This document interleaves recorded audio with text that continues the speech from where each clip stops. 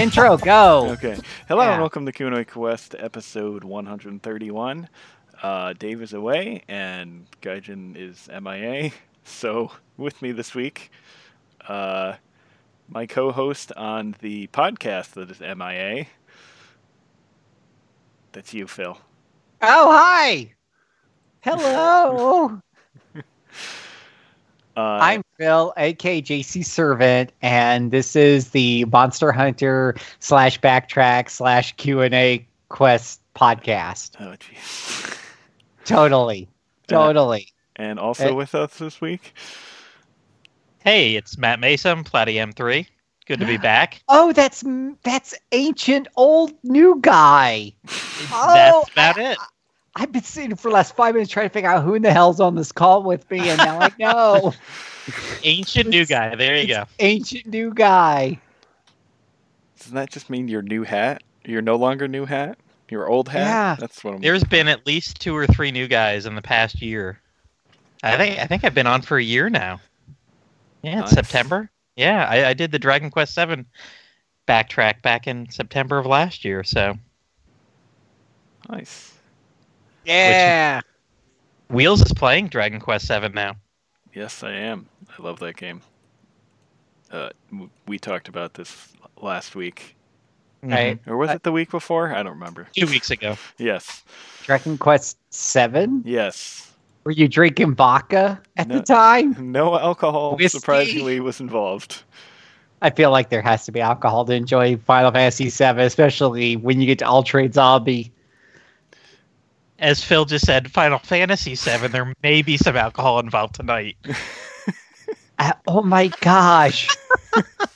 Wasn't it you who tweeted like, "Hey, you're at Ultra Zombie Abbey. Here's a middle finger." Yes. Yeah. And Yeah, because that's the whole game. It screws you over repeatedly. Yes, and it was Newman from Seinfeld. Like my favorite gif. No, I actually kind of like that part. I don't know why. I just think it just amuses me greatly. I think in the original PlayStation version, that was one of the proudest moments I had, was actually getting through that frickin' dungeon. and then it was so rewarding because, hey, finally jobs. Yay, jobs. Well, the funny part was I had forgot this was happening, so I was sitting there like agonizing over which jobs to pick. Well, at least it gave you a while to think about it. Yeah. I haven't decided at all, but that game. When are we talking about Monster Hunter? Okay, we'll talk about some Monster Hunter very soon. Well, we can talk about what we're playing, and I can't talk about what I'm playing because I can't talk about. reasons. You told us we're not. Okay, I can talk about something. Okay, yeah, fine, whatever. So, yeah, Phil, what are you playing? Who, me? You. you can talk about the other game you're reviewing. Yeah, totally. I am totally not playing any sort of Monster Hunter related future release game. Instead, I am playing Queen's Wish the Conqueror. That is a game by Spiderweb Software. And I know, right? Everybody knows Spiderweb, don't they? I mean, everybody in the world. This is like the most anticipated release of like 2019. It's Queen Wish the Conqueror, right? Everyone's looking forward to this. Okay. If you go on Steam and you look it up and you look at the screenshots, you're probably just going to close the thing. It looks like, seriously, it looks like something from 1993. And honestly, it's not even one of the better games from 1993. That's what all their games look like. That's why I like them. This somehow looks even worse. Mr. Apps. This somehow, if you compare the screenshots of this with, let's say, GeneForge or Avalon, whatever it's called, this one looks even less detailed, looks more generic. So that's a shame, because I could tell you so far I'm having a really good time with it. Like if you can get past even Shirley, my wife, she loves playing 2D. She plays Ultima Online. That is literally like the oldest MMO out there. Look it up sometime. It literally uses 2D graphics for everything. But by far, and it originated back in 1997, 96, something like that. But by far, it looks 10 times better than Queen's Wish.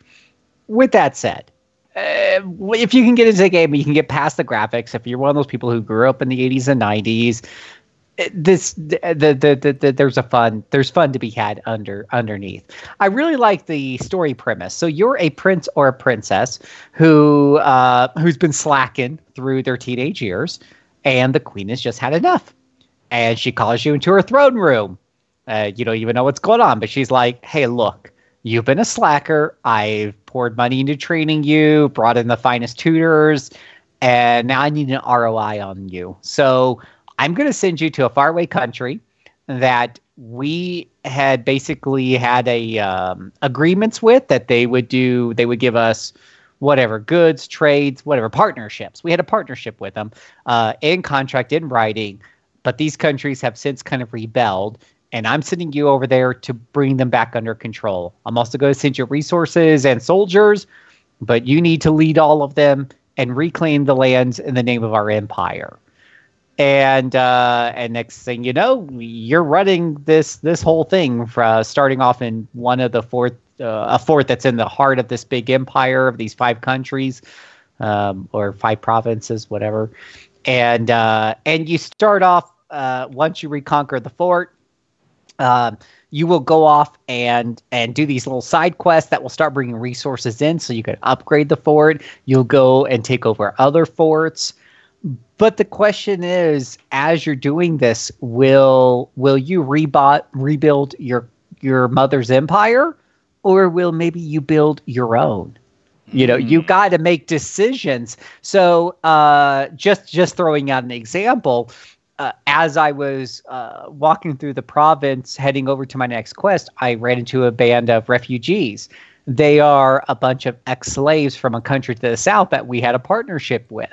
According to the laws of that land, there is a servitude fiefdom system in place. So by law, I should shackle them up and send them back. And that might give me favor and make it easier for me to reestablish political ties with that country for my mother or for myself.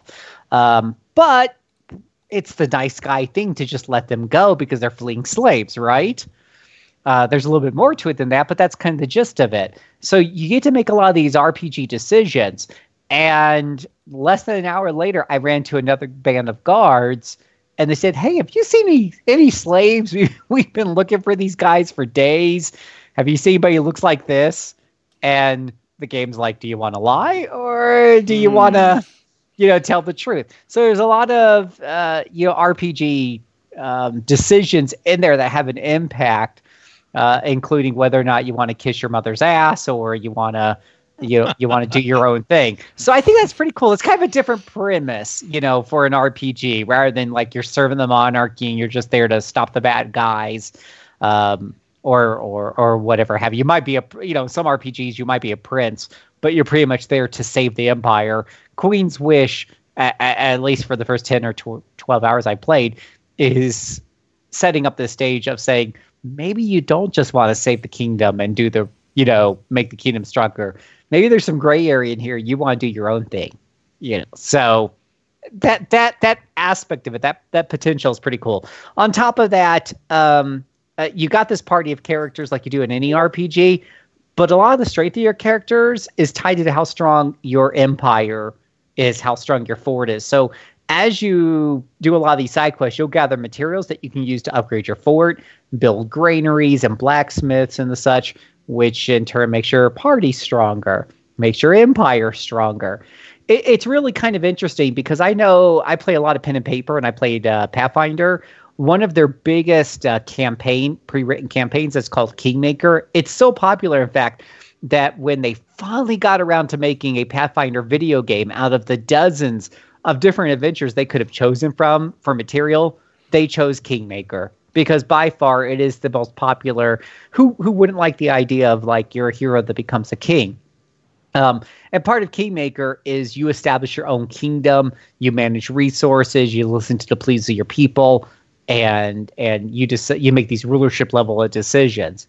Queen's Wish the Conqueror might be kind of a version of that, and for that, it definitely warrants some investigation if you can get past the somewhat antiquated graphics. Because boy, are they woo-hoo. Combat is turn-based, is tactical. You have 4 characters with various abilities. You gain levels. Interestingly enough, you don't get them from combat. You get them by clearing hurdles in the story. But as you level up, you can apply skill points, and the such. So, but between the experience points and the blacksmiths and the other bonuses you get from leveling up your kingdom, it definitely is focusing more on you become stronger when your kingdom becomes stronger, not just because you went out and killed a bunch of goblins. So it's pretty interesting so far. We'll see if it pans out. I'm about 12 hours in. There's a lot to go. And Starbound. Oh my gosh. Don't start Starbound. Whatever you do. What's Starbound? Just don't do it, Mike. Don't do it. Well, I don't know what it is, so I guess I'm in good shape. Don't do it, ancient new guy. I'm Googling it right now. Just don't do it. Because once you go into the abyss, the black hole that is known as Starbound, you don't come back out. It sucks your soul, just pulls it right out of you. And you have no time for kids, family, work. It's all gone. So is this from Chucklefish? It is. It is. So Starbound, and actually some of the creators of, if you're familiar with Terraria, worked on Starbound. The art style especially might look very familiar with you. But so Starbound is essentially a game kind of like Minecraft. It's one of those exploration/survival type of games. But instead of being regulated to one planet where you're going through and digging stuff and creating buildings and crafting stations, Starbound sends you out into the stars. You've got a ship.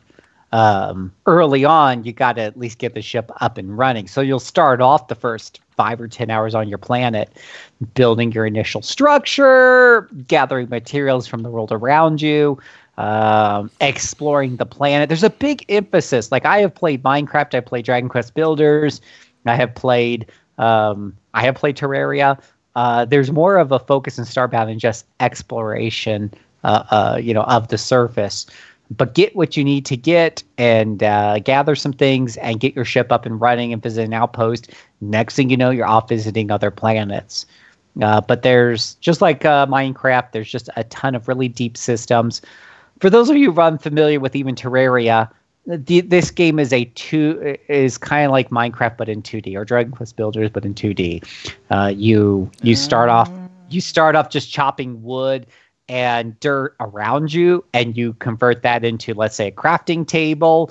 With a crafting table, you can turn the wood and stone that you've gathered into more complicated things that allow you to explore further or dig deeper, so you can build bigger tables and bigger crafting apparatuses so that you can in turn explore further, and it becomes this very nice addictive loop. But there's a lot of creativity involved, because as you build your buildings, or you build your farm so you can feed yourself or whatever have you, there's no constraints. You can do this however you want, just as long as you feed yourself and take care of your basic needs and survive the monsters that are out there. If you play Terraria, I will tell you my impression of playing both of them is that Starbound is less combat-centric. There are monsters and the such, don't get me wrong. But in Terraria, they just want to rate. I mean, for the minute you start Terraria, the freaking zombies, as soon as you build a building, they're banging down on your door that night. They're lining up. They're taking a number. They literally have a take a number system so they can bang down your door. And in Starbound, it's a little bit less focused on that, more focused on exploration and building your stuff up. So it's a lot of fun. Nice. Yeah. Thankfully, I'm immune to that kind of game. I just get bored. It's calling you. No, you can't get no. It's I know. totally I'm telling you, I have tried playing Minecraft and many games like this. And Dragon Quest Builders. How you play Dragon Quest Builders? well, that one I love, but that's got more. Yeah. That has more structure. And Starbound has a similar structure. I should point that out. It does start you off right away with a quest, and there's always, just like in Dragon Quest Builders, there's always a main quest to help keep you focused. Whether or not you go off the beaten track and you want to do your own thing, you can. But just like Dragon Quest Builders, there are not only is there a main quest to kind of keep you focused on getting bigger, better, stronger, faster, and exploring more of the galaxy, but there are tons of side quests. That you can get into. Yeah. Stop selling me on this game. Unlike Terraria, I will say like Terraria is just pretty much just there. It's more like Terraria is more like a 2D version of Minecraft, just more combat centric. Starbound is more like Dragon Quest Builders. It is just a ton of fun.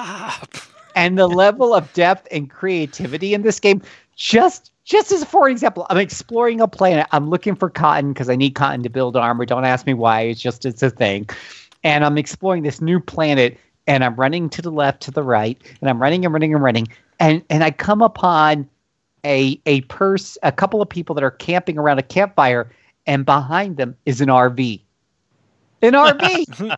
I don't know why, but I have to have it. And just like all these games, anything can be deconstructed and taken. Now, the funny thing with NPC camps is you can raid their treasure chest. Any chest they have, you can raid them. That's not a problem. But as soon as you deconstruct a wall or a door or an RV, you piss them off. Piss them off too much, and they'll all attack you. So generally speaking, you just raid their chest and you leave their buildings and background and everything else alone. But I had to have the RV. I had to have it. So I deconstructed it, and they all threatened me, and they said stealing isn't right, and they threw some Bible verses at me and stuff, but I didn't care because I had an RV. and now it's a part of my town back at my home planet. So it's totally fine. It's totally good. But you can even get you start off with your own spaceship. You can eventually acquire your own star bases that you can build up, make even bigger. You can craft stuff inside. You can craft stuff for your star bases. You get your own mech. It's just insane. You can build up your own bases, you get your own crew, get your own townspeople for your base. There's no end to this black hole. Just don't do it. That's my advice, because once you start Starbound, you don't come back out. Nope. Yeah, that's my wife. She says nope. She knows. Well, good to know. I've put about 150, no, maybe not that many, but definitely over 120 hours into Dragon Quest Builders 1 and 2 just this summer. Oh my God. It was not. So, yeah, I beat both of them since June 1st, so that's enough building for this year. Well, if you want some more building, Starbound's got it for you. Just say goodbye to your family. I will say, because Dragon Quest Builders is super awesome. I'd recommend to everybody. But Dragon Quest Builders is by necessity somewhat limited because it's a 3D polygonical isometric game, right? There's only so big those islands can get, and there's a lot of stuff that, as you know, is preset in the game. Whereas Starbound, very much like Minecraft or Terraria, is procedurally generated. And so there's a ton of infinite combinations there, and it can be really, really huge because it's 2D. And my wife and I, we've said we will not read spoilers. We just want to explore this, and we're like 20 hours in, and we're just like, oh my gosh, did you see this? I never knew this thing. Oh my God, this is so cute, or this is so awesome. Like, because they're just all over the place at random places. This is insane. Yeah. Well, Dragon Quest Builders 2 does have some procedurally generated islands this time. Some, yeah, There's yeah. at least Oh no, 6 or 8, I think I counted. I can't recommend Dragon Quest Builders and Dragon Quest Builders 2, highly enough, especially 2. But Yeah, I would suggest if somebody play 1 first, and then move to 2 because 2 is so much better, just so much bigger, better, faster, stronger. Yeah, you can't. I would not recommend going backwards in that series. No, absolutely not. But then maybe after you're done with 2, if you're one of those people who's like, man, that was super awesome, but I just needed some more. If you're that level of OCD, then maybe look at Starbound. Okay. I'll put that on the if I ever get the building itch list. Mm-hmm. I will put that on my list after I eventually finish Dragon Quest Builders 1 and 2. Damn. Or I will just go buy it right now. I don't know. Just do it. It's just $15. $15, Mike. I mean, that's like what, 2 cups of coffee at Starbucks? Yeah, I mean that's nothing. That's nothing. That's like a flight of beer. I will say, like, normally I wait for games to go on sale, but when Shirley said, I just want to buy this game, I looked up, I'm like, oh, $15 for a Terraria. Yeah, at the time I was thinking to myself, Terraria clone, but it's got good reviews. Sure, why the hell not? It is totally worth $15 and then some. It is. You know what? I've got more enjoyment out of that game than I have of most $60 games I paid for. Just insane. Excellent. Have you ever? I remember a while ago you were doing Graveyard Keeper for a bit. Did you ever get too far into that? Yeah, that's a great question. Graveyard Keeper is a really fun game, and it's kind of along the same vein and something that you kind of craft, you explore a bit, then you craft some more, you explore a bit, you craft some more. But yeah, it kind of got there was 2 problems with it, and the reason why we kind of haven't really returned to it. One is it's a little too complicated for its own good. All these crafting games are. Don't get me wrong. All of these games are. But it was like they went out of their way to make this game overly complicated. I mean, there's just a total lack of tooltips in key areas and such, and you have to use the wiki a lot. The second and probably the more condemning thing is it felt like there was a lot of grinding. The idea is that the zombies are supposed to help you out. You can give the zombies tasks to help you out with a lot of the grinding, but even with the zombies helping, it just felt a little, between that and the overcomplication, it just was something that we want to return to, but we want to return to it when we have more brain power and we're retired from our jobs, because it started feeling like a job after a while. Whereas Starbound, and don't ask me why, because there's a lot of similar elements, but Starbound just keeps compelling us to move forward. I can't say that I put more time into Starbound yet than Graveyard Keeper, so ask me again in a few weeks whether I like it more. But right now, it's pretty compelling. The recipes or whatever you have to discover yourself, is there's not really things that make sense that you can make. I don't know if you can hear Shirley. Can you hear Shirley? Actually, I can. Yeah. Oh, that's pretty funny. I didn't know how good the mic was, but she's a good 6 feet away from me. So yeah, you kind of heard her. I think that is one of the frustrating things about the game. With any of these games, like Minecraft and stuff, there's a certain level of you have to look stuff on Wikipedia. Mm-hmm. I remember when Minecraft first came out and I jumped into like the demo or something, I played it for 2 hours and I was done with it, because even to create the simplest things, you had to look stuff on Wikipedia, because you had to line up the materials on a 3x3 grid, and without something to help you out, it was all guesswork unless you used Wikipedia, or whatever wiki it was out there for Minecraft at the time. And I don't like playing a game where everything I have to look up on a wiki. Graveyard Keeper kind of feels like that. It just there's just too much of it that's opaque, and that needs to be made clearer. It's a little too. It feels like it will, from a design perspective, it feels like it's 5 or 6 years in the past. Whoa. Because even Minecraft nowadays, the modern version of Minecraft have whatever it's called, a book or something that tells you exactly how to make what you want to make. You still got to look a lot of stuff up in Wikipedia here and there, but the basics are all there for you. And so it is with Starbound. Oh, that was something good that they added to Dragon Quest Builders 2 this time. On Mhm. the Switch, you could hit the plus button, and there was a Builderpedia, and anything that you'd done anywhere in the game, it specifically was like, oh, you want to make this? Well, put in 2 pots, 1 towel rack, 2 sources of light, and boom. Nice. And that was a very good, quick reference. Mm. And of course, for stuff that I wanted to make that no one had ever told me about, I could go online and do whatever. But I remember last summer, I played through Stardew Valley and put like 70, 80 hours into it. And, good old Google tracking all my Stardew Valley searches, I kept seeing an ad for, Stardew Valley in a graveyard. And I think Graveyard Keeper last summer was in early access or something, or there was a paid beta through Steam, and all of the early reviews, it sounded exactly what you had said, Phil. So it looks like they didn't quite take a lot of the early comments to heart about the writing and the stuff. I will say, kind of one of the disappointing. I love Graveyard Keeper, but it seems like they got so far with it, and then they just stopped.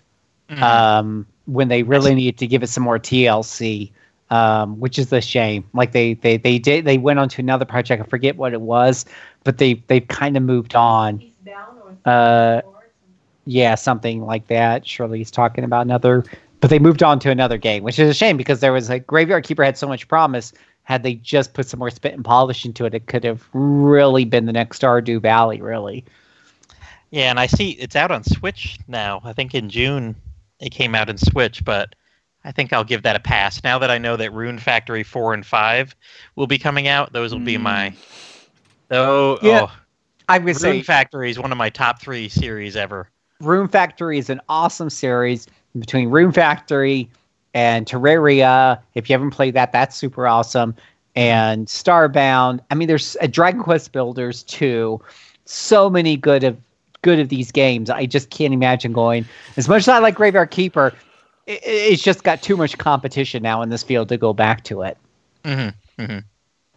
Yeah. So even though it was like $15 on Switch, and I think I saw it down to 10 at a sale, which for Switch I'm kind of surprised. But yeah, I'm glad to hear that my not buying it has been a good choice. If you're limited to Switch, then your options are obviously a little bit more limited, but you still have Minecraft, you still have Terraria. Unfortunately, at double or triple the price of the PC, but it's there. You have Dragon Quest Builders 2, which runs a little bit slower, takes a lot longer to load than, let's say, the PlayStation 4, or especially the PC. I don't know the PC, but you could do a flash drive. But with that being said, if that's all you have is a Switch. I have a friend who's playing Dragon Quest Builders 2 on the Switch, and he's having a blast with it. Well, why would you go and play Graveyard Keeper?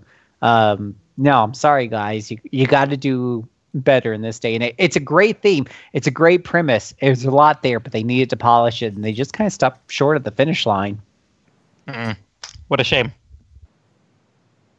Damn. Well, speaking of indie games, I played the recently released port of Risk of Rain 2 on PS4. Ooh, tell me about it. I've been kind of interested in that one. Did you play the original? No, but I've been, since this one has come out, I watched a lot of reviews, and I'm like, I kind of like roguelikes and procedural generation, things like that. This might be something I'm interested in, but it is, in this genre, it has to be really, really well, balanced. Procedural generation and such, when done wrong, it falls apart. So tell me what your impression is.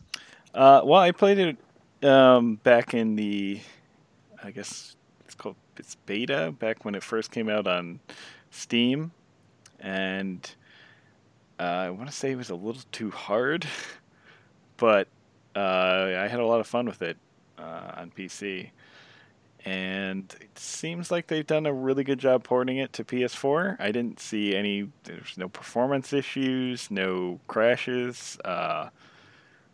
Played with somebody online for like over 2 hours, which the original game had terrible netcode, and you'd never be able to do that. So that was great to see. So yeah, it's a really good port. As far as the gameplay, Have you played Binding of Isaac? I have not. I have. Yeah, I have. Or like I have. Enter the Gungeon. Oh yeah, totally. So think that sort of game where you're going along and collecting items as you go along, and which power you up. Except in this case, it's basically a 3D action game. So you can run around, you can jump. The levels are pretty huge, and in every level you have to try and find a teleporter to bring you to the next level. And as the game goes along, the difficulty slowly increases, and this is not like just for each level. As like your whole run goes, the longer your run takes, the higher the difficulty increases. I think there's some cap, but I'm not sure. And this is in addition to like it has like an actual difficulty setting you pick before you start each run. And there's multiple characters you can unlock with like different attacks and skills. But some of the items you unlock along the way are like one could be, there's a chance while you're attacking randomly like a missile will spawn and attack enemies, or another what I got yesterday was an activated item that literally gave my character wings that I could use every now and then to fly. There's all kinds of weird stuff like that, like one that gives you a chance to cause enemies to bleed on a hit. And yeah, it's a really cool, really challenging roguelike, and if you like that sort of game, then it will be right up your alley. But yeah, we played on easy last night, and despite lots of grinding for good items, we crashed and burned. So yeah, definitely a hard game, but it's very good, and it's out on It's pretty much everything: PS4, Xbox, and Switch. So yeah, highly recommend it to people, especially anyone that liked the original game, as it's essentially that in 3D. So it's pretty cool. I mean, other than that, and playing the expansion to a game that I can't talk about, still continuing on in Dragon Quest VII, grinding through the dungeon under All Trades Abbey. I just beat, what the heck are their name? The tiger guy and the elephant guy. I forget. It's been too long. Yeah, just beat them, so I'm nearing the end of this scenario finally. But yeah, I'm having a lot of fun with the game, and I have kind of stopped playing the Dragon Quest XI demo for a bit, just because I don't want to finish it like this far out from like the release of the full game. But I will definitely get back into that soon. Oh, I did that both with the Radiant Historia Perfect Chronology demo, and the Monster Hunter Stories demo. Both of those I put in 5-6 hours or something like that, and then it was like, okay, so it's out in 28 days. Hope you remember where you were. Yeah, I was lucky with the Monster Hunter Stories demo, because I had to be talked in to actually play that game for some stupid reason. But yeah, so then I just fired up the demo first, and before playing, and was able to jump right into the full game. So yeah, now, that was one I'm kind of lucky I went back to. Radiant Historia, I didn't. It is still shrink wrapped in the box in my dresser. So one day, it's a really good game. I mean, I love the 5 hours. I think I did 5 hours in 2 nights, and then what's a really good game? Radiant Historia. Oh yeah, that's a really good game. Were you thinking of something else? Yeah, Dragon Quest VII. Yeah, that's a really good game. No, it's not. Okay. No, it's not. So for those of you who don't listen to Backtrack, I have played pretty much every Dragon Quest. I and recently and some of those are new to me because I didn't play 1, 2, and 3. I had played 4 back in the day, but I think just about every other one I had tried, I had never played before. So I got up through 5, and I really enjoyed them. And then I got to 6. We don't talk about 6. Oh, we don't talk about 6. Come on, it's not that bad, Phil. No, it's pretty bad. And then I went to 7. And 7, it's so freaking slow and so big and open, and it just seems to go nowhere. It's like All Trade Zombie. It's the road that leads to nowhere. In fact, I think All Trade Zombie is a really, really great analogy for the entire game. Okay, so for those of you who don't know, I'll trade Zombie in any game, and I think this started off with Dragon Quest III. I think is the first time I ran into this, where you can change your classes. I'll trade Zombie is the place where you can trade. Where if you can trade it, if you can change your class in a Dragon Quest game, that's going to be a place to do it. And so I knew one of the big selling points of Dragon Quest VII was you can change your classes. You can even do the shepherd class and the merchant class. All these weird classes just sounds awesome and exciting. You just can't wait to get to it. Problem is at Dragon Quest VII, and this is with the DS version that's supposedly a lot faster than the original version, you can't. You don't even get to All Trade Zombie until like 30 or 40 hours into the game. Well, it's not like you're doing nothing before then, Phil. You're doing a whole bunch of boring story stuff, and you just want to get to All Trade. You want to play with the classes, especially since you're getting like, I forget what they're called, but let's just say they're called job points. And you know they're kind of going to waste because you don't have any jobs. So you get to All Trade Zombie.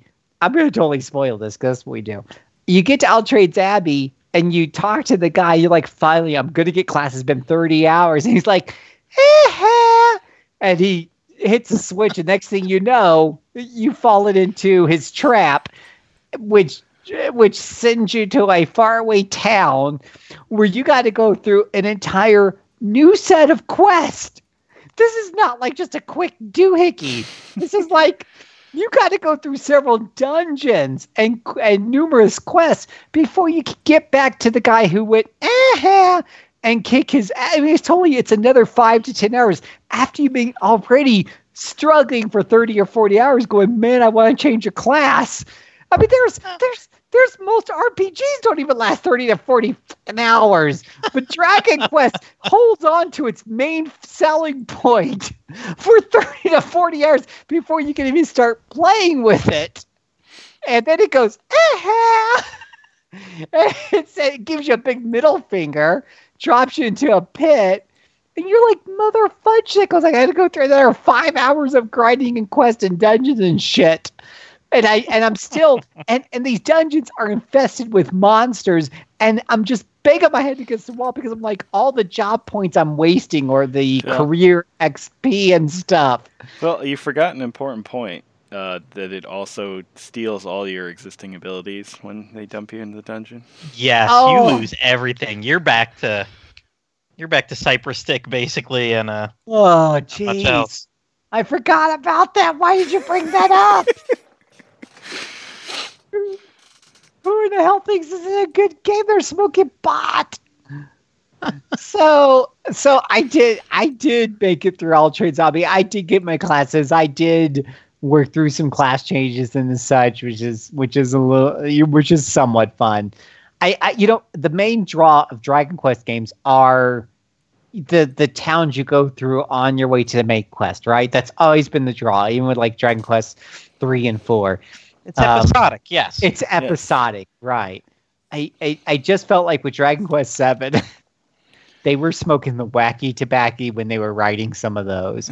You know, we all know that one of the reasons why Star Trek is super awesome are those super convoluted time warp things where the Enterprise goes to the past in an alternate universe that completely loses the main audience.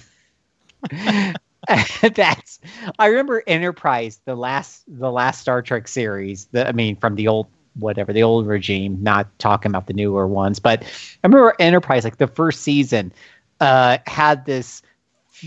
So the idea was that the Enterprise is from we're talking about the first original ship called Enterprise, the first starship. That's a super cool premise. But then, like halfway through the season, they're like, "Oh, there's some Federation officer from the future. He's from the whatever, the Secret Service of the future, from hundreds of years in the future, and he needs to talk to this really old back in the past Enterprise, because we got to fix the past, because there's some other time warp guys who are trying to change the past, and we got to stop them. And you just, and I'm like, you've lost me. You've lost me. It's simple, Phil. It's time travel. It's simple. I'm a Star Trek You fanatic. just have to accept it. I'm a Star Trek fanatic. Listen, and you've lost me. Okay, let's talk about some simple time travel since a remastered version is coming out tomorrow. Let's talk about Final Fantasy VIII. That's Dragon Quest VII. Dragon Quest VII. No, Final Fantasy VIII. Let's talk about time compression because of its time warp. Like, it does these little side town stories, but it's like, okay, now this town you're going to, you need to remember from 20 hours ago before Altered Zombie what happened, so you can remember what happened to this, so you can kind of connect the dots to what's happening in this town in the present or the future. I'm like, oh no, I'm sorry, I've been drinking too much. No, sorry, not happening. So Dragon Quest VII, not a drinking game. Not a drinking game. Totally not a drinking game. All right, Final Fantasy VIII. Awesome game. Time compression. Time compression. All right, I'm going to jump right into some of the actual questions before we have to end the show. Let's see. Go right ahead. First question is from someone, let me see if I can pronounce this name. Platim3? Is that correct? Well, it might have the long E sound, like Platium 3. I'll just throw that out there. Platy 3. The M is silent. Just because Phil's on doesn't mean we have to pronounce things like Phil. But why not? It's true. It's the Phil Memorial episode. So he's not dead yet. Phil, you're still there, right? Oh, you know what? We can't answer this. We have to save this one for Dave. He will kill us if we answer this question. I was going to say, when I wrote that, I was not really... I hadn't listened to the episode yet and didn't realize Dave wouldn't be here. So, yes, that's a good one for Dave. Yes. So we will briefly talk about the fact that Yakuza 7 is going to be somewhat turn-based, which is weird and unexpected. Looks just like Persona 5 if you listen to everybody on Twitter. See, the anime man in the Twitch chat says Palladium 3. I like that. Thank you. What can I do for you? Okay. To me, it looks like Yakuza with turn-based combat. I don't know. It seems like, why not? Why not try it? I mean, I'm totally cool with it. It's very, very unexpected. I mean, I'll be honest. I've never even played a Yakuza game, so I don't know how big the fan base is. Is this a game like, Persona that's selling millions and millions, or is this something that's selling 500,000 in Japan every time? I'm really not sure. I know it's been on the rise in the U.S. at least, but I'm not really sure of its popularity in Japan. Let's ask Mr. Baker. Yes, did we start early? Yes, I wasn't sure when you were going to be on, so we kind of just started. Sorry, yeah, my school year just started, so I actually had 2 classes just now. Oh, no worries. Yeah. So what was the question we're talking about here? We were trying to figure out the current popularity of Yakuza in Japan. Hard to say, but Justice had a lot of advertising for it at the store. Interesting. Yeah, and in general, the Ryuga Gotoku series has had some fairly high profile voice acting, some professional talent, some of whom actually had like characters modeled after them visually, and it's one of those series that's fairly well known among the crowd that plays the video games like that.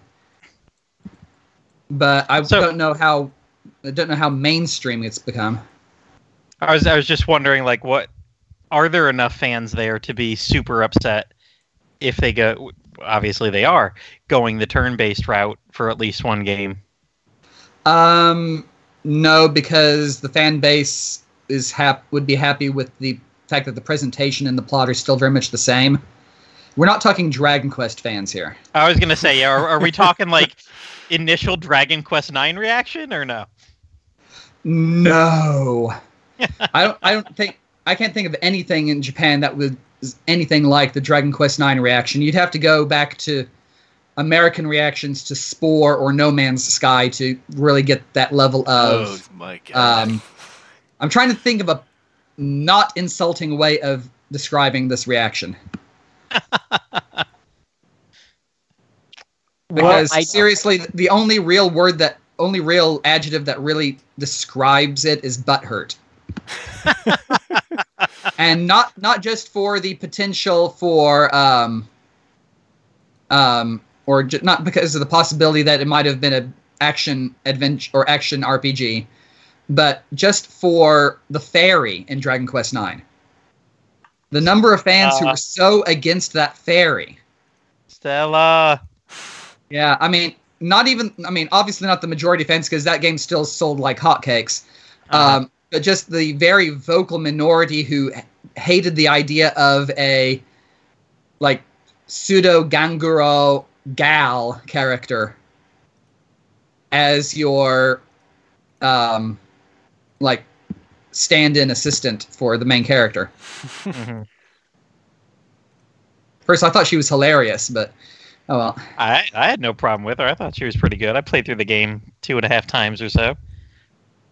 Yeah. I mean, she's the complete opposite of Yangus in every single possible way, but she plays a very similar role without actually fighting. So. Well, she was the Trode in the menu. Yeah, I mean, she was similar to Trode as well, but I would say she's a lot closer to Yangus for the way she helped it move the plot at times and helped make sure that things were explained. That's true. Well, yeah, when your main character is not talking, somebody's got to get the ball rolling. Yeah. Okay, so this is not something that they will probably, oh my gosh, the fan reaction's horrible. Let's undo this. No. But all that matters is how I feel. And how do you feel, Phil? I totally got to protest this on principle. Like, I played some Yakuza games before, and personally, I don't have a strong emotional reaction to this.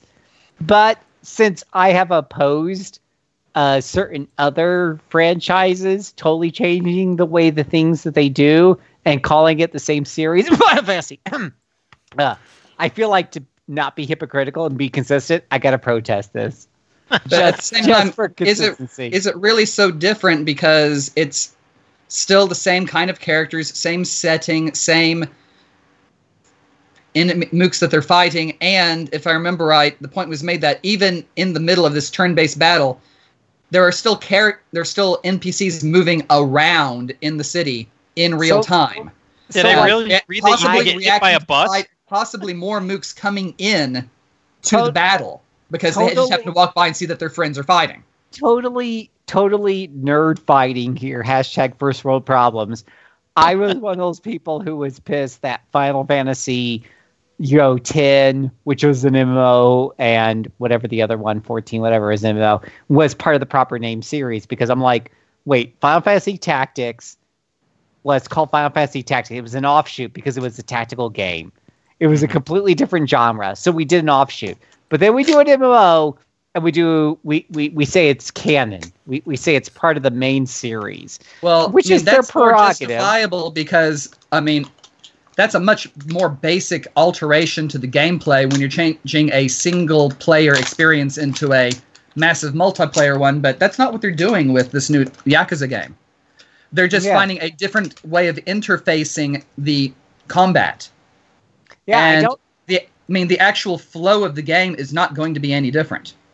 And then I kind of I started getting weary of Final Fantasy 12 and especially 13, where the combat system was more like what's Final Fantasy 13's combat system? More strategy? I don't even know what the hell it is. It is very considered application of the L1 button.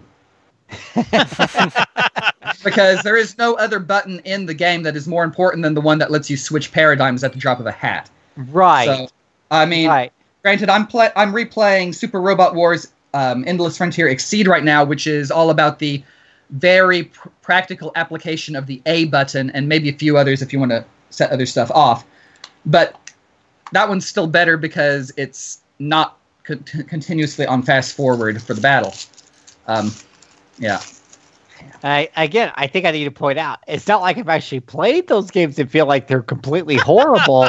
It's because I simply object to them changing what I'm used to. You've got your principles. I get it. I got principles. Phil, I think you have either not had too much alcohol or not enough. I'm not entirely clear at this point.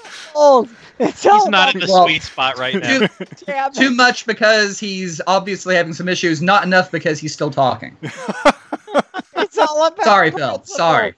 I just came off of... He's on the slope of the bell curve. I came off a night of arguing with people on Discord about how Baldur's Gate suck because it took the turn-based Dungeons & Dragons formula of like the Gold Box games and stuff and made it more of a real-time pause and play. Yeah. Totally, just horrible. So Phil's already in the nerd changing gameplay element argument set. Yeah, totally. But, I mean, just from what I've seen, I would say that the new Yakuza's changes are more akin to what they did with the updated version of Final Fantasy XII, where they made it possible to actually do more of a turn-based sort of experience, even with the way it was normally set up. Sounds good to me. So, yeah. But again, the people who are playing Yakuza are doing it because they want a not necessarily realistic but kind of fun crime drama playing out with people punching each other. And so there is nothing in the formula that has been changed for this. I mean, Yakuza 5's dance battles were more of a change to formula than this is. And those were hilarious, and they were only for one character, but still they were a massive change of pace for the series. Was there one main character for Yakuza 1 through 6? Kind of, sort of, but 5 was actually split narrative with 5 different characters, mains. Okay. And one of them was Kiryu's adopted daughter, who was trying to pursue a pop star career in Osaka. So all of her fights were actually beat rhythm dance battles. Everybody else had more or less the same kind of combat, but hers were fun and weird and different. That would be different. Yes. So, I mean, if they did a Yakuza game that was nothing but pretty boy band members doing dance-offs, then yes, I would expect some fan reaction there. But it's still overly muscled, manly men exchanging punches in the middle of the street. So they get a pass. Premise. Yeah. Premise is still there. Yes. So, I mean, it's not like Dragon Quest where the actual combat system is so hard-coded into the series' DNA that you can't define a Dragon Quest game without it. That's why they have so many spin-offs. Exactly. I mean, that's why, but Phil, you're right, I agree. Final Fantasy Tactics should have been a mainline Final Fantasy game. No, it's just funny. It was just something I did a side argument with Mr. Cunningham about back in the day. It's totally, it's just nerd shit. It's just funny because we got the discussion of whether or not Final Fantasy, 11 or whatever those online, was whether or not it was a main entry. It's just funny stuff. I personally, I like Yakuza. And I agree with you. Like, in principle, I'm just like, the draw for me of the series is the story, and the combat is fun. Whether it's turn-based or whatever, it's not really the main point, right? I understand. You're doing drunken devil's advocate. Yeah, yeah, totally. Go ahead. Have Totally. another martini or something. Go ahead. Have an I'm evil telling you, martini. this sake is really good. Sake's Have some always shochu. okay. So, do we have another question? We do. This is from Kroll. If you could only have one gaming system, excluding PC, no PC, Phil, I'm looking at you. Not an option. What would it be? For the sake of delivery, let's exclude virtual consoles, though physical media backwards compatibility is allowed.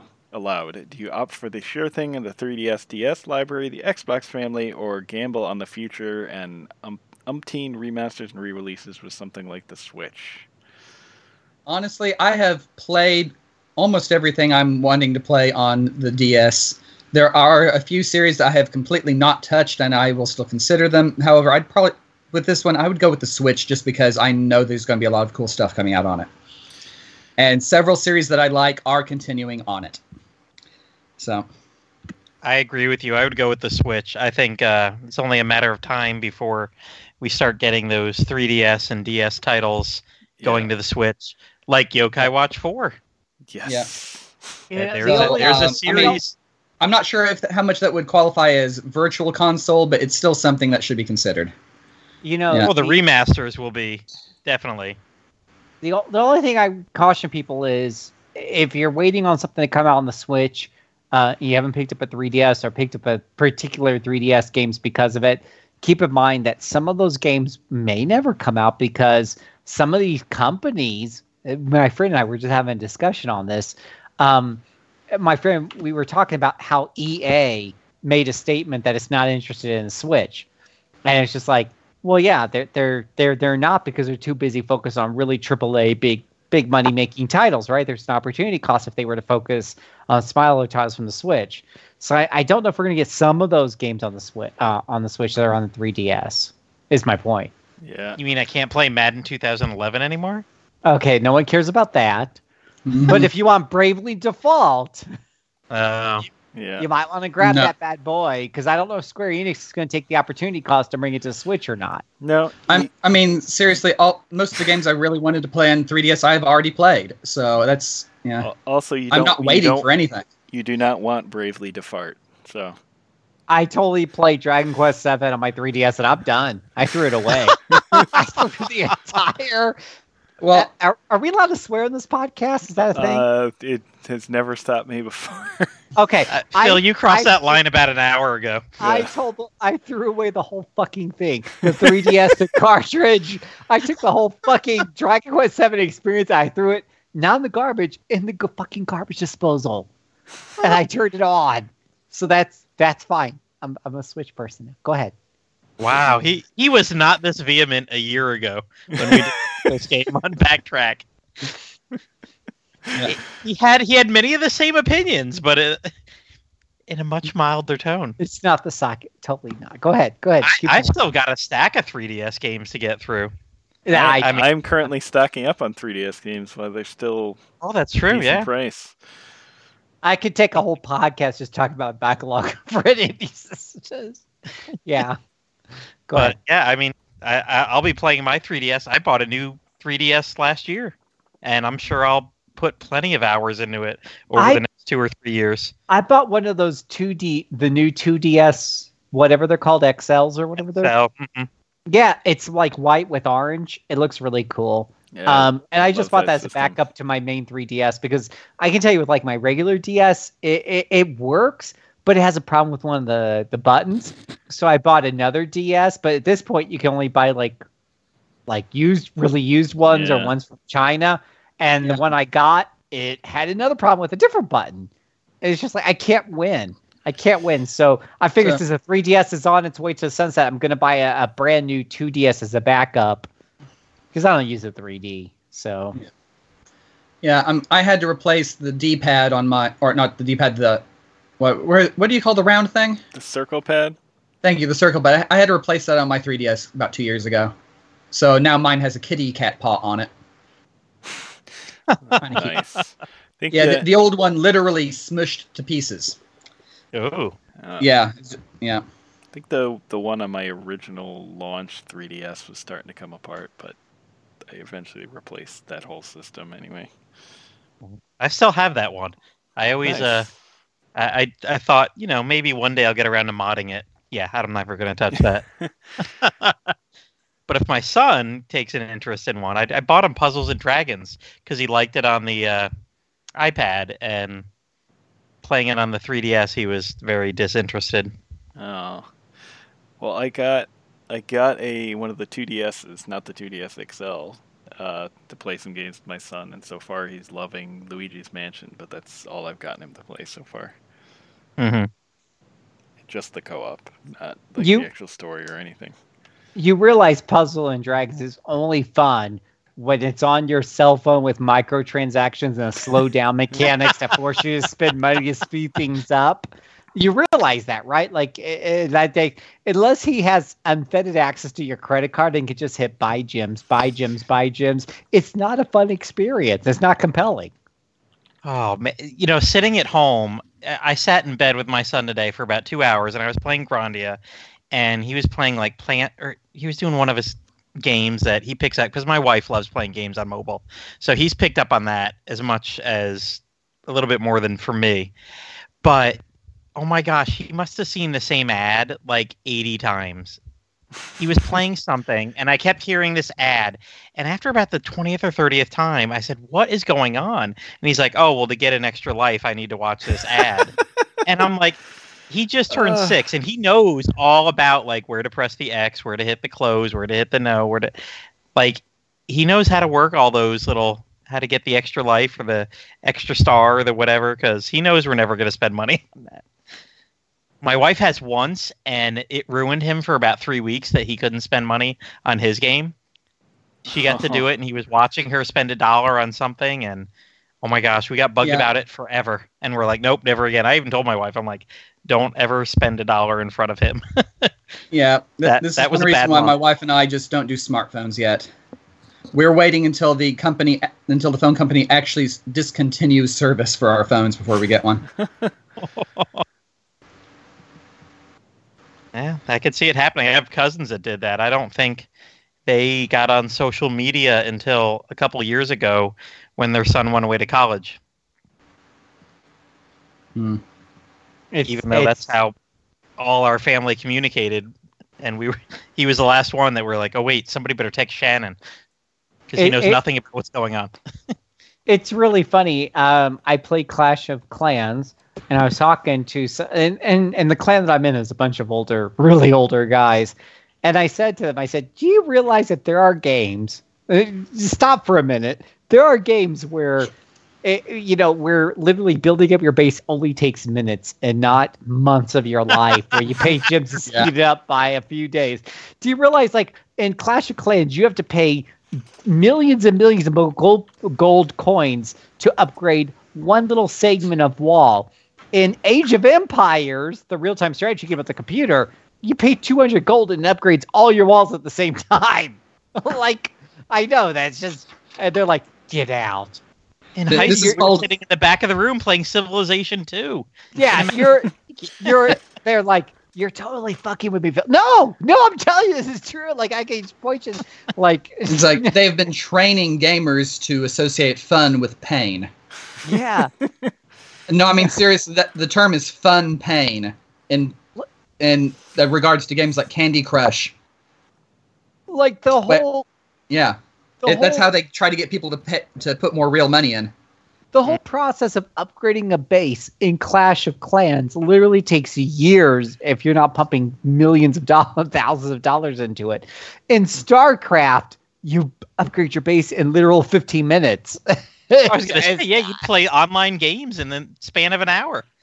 Yeah, I mean, StarCraft, Age of Empires, 2000. Those are fun. Age of Empires, Age of Nations, those were the older games that would go on for 45 minutes up to a few hours if you played those. But those were the slower games. And StarCraft was a faster game. So was Command and Conquer. That was a bit of a faster game. You get through a game of that in 20, 30 minutes. But regardless, it was like you could have your base fully upgraded in just a matter of minutes. In Clash of Clans, it's literal years. But if you want to speed it up by a few days, You want to speed up this progress of 682 days by a day or two, you need to spend $50. Yes. And that's And fun. this is how they catch the white whales. Yep. Yeah. And somehow the sword, to go back to the swords and puzzles, whatever it's called, puzzles and monsters, whatever, it is really funny that those games are more fun on your cell phone where your friends are begging you to spend a few bucks to speed up just a tiny bit versus playing on your DS where you're not in that ecosystem. But you can play that game as fast as you want. Puzzles and Dragons on your DS will go as fast as you want. You just got to grind up whatever currency you need to upgrade your characters or whatever, but it's not time gated. It's not money gated. It's just grind gated. But yeah, it's pretty sad. It really is sad. It is. I got to work on my son. We need more father-son gaming time. Yes. That's a good point. You have to Yep. train your children not to be a sucker for these things. I mean, you could play, going back to Starbound, $15, and you get this game that is so deep, so many things to it. Or you can download for free, what's it called, Farmville, or Heyday, where you start off with a little farm that's time gated, and once you start getting into it, you start getting really excited about. That's when it starts begging you for money. $50 here, $20 there, or you can pay $15 and have Starbound. That's all there unlocked for you. You just got to play through it. It's already unlocked for $15, Should this look entertaining? and it'll keep you entertained for years. Yep. Just teach your kids now, ancient new guy. Teach them. I will.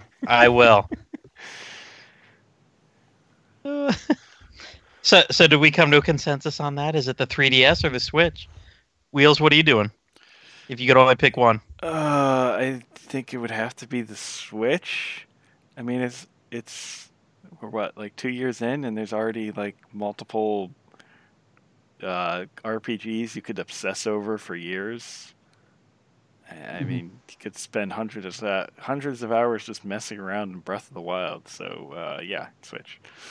That's not to say I don't absolutely adore the 3DS, because I do, but yeah, I have had to upgrade the memory card on my Switch 3 times, so there you go.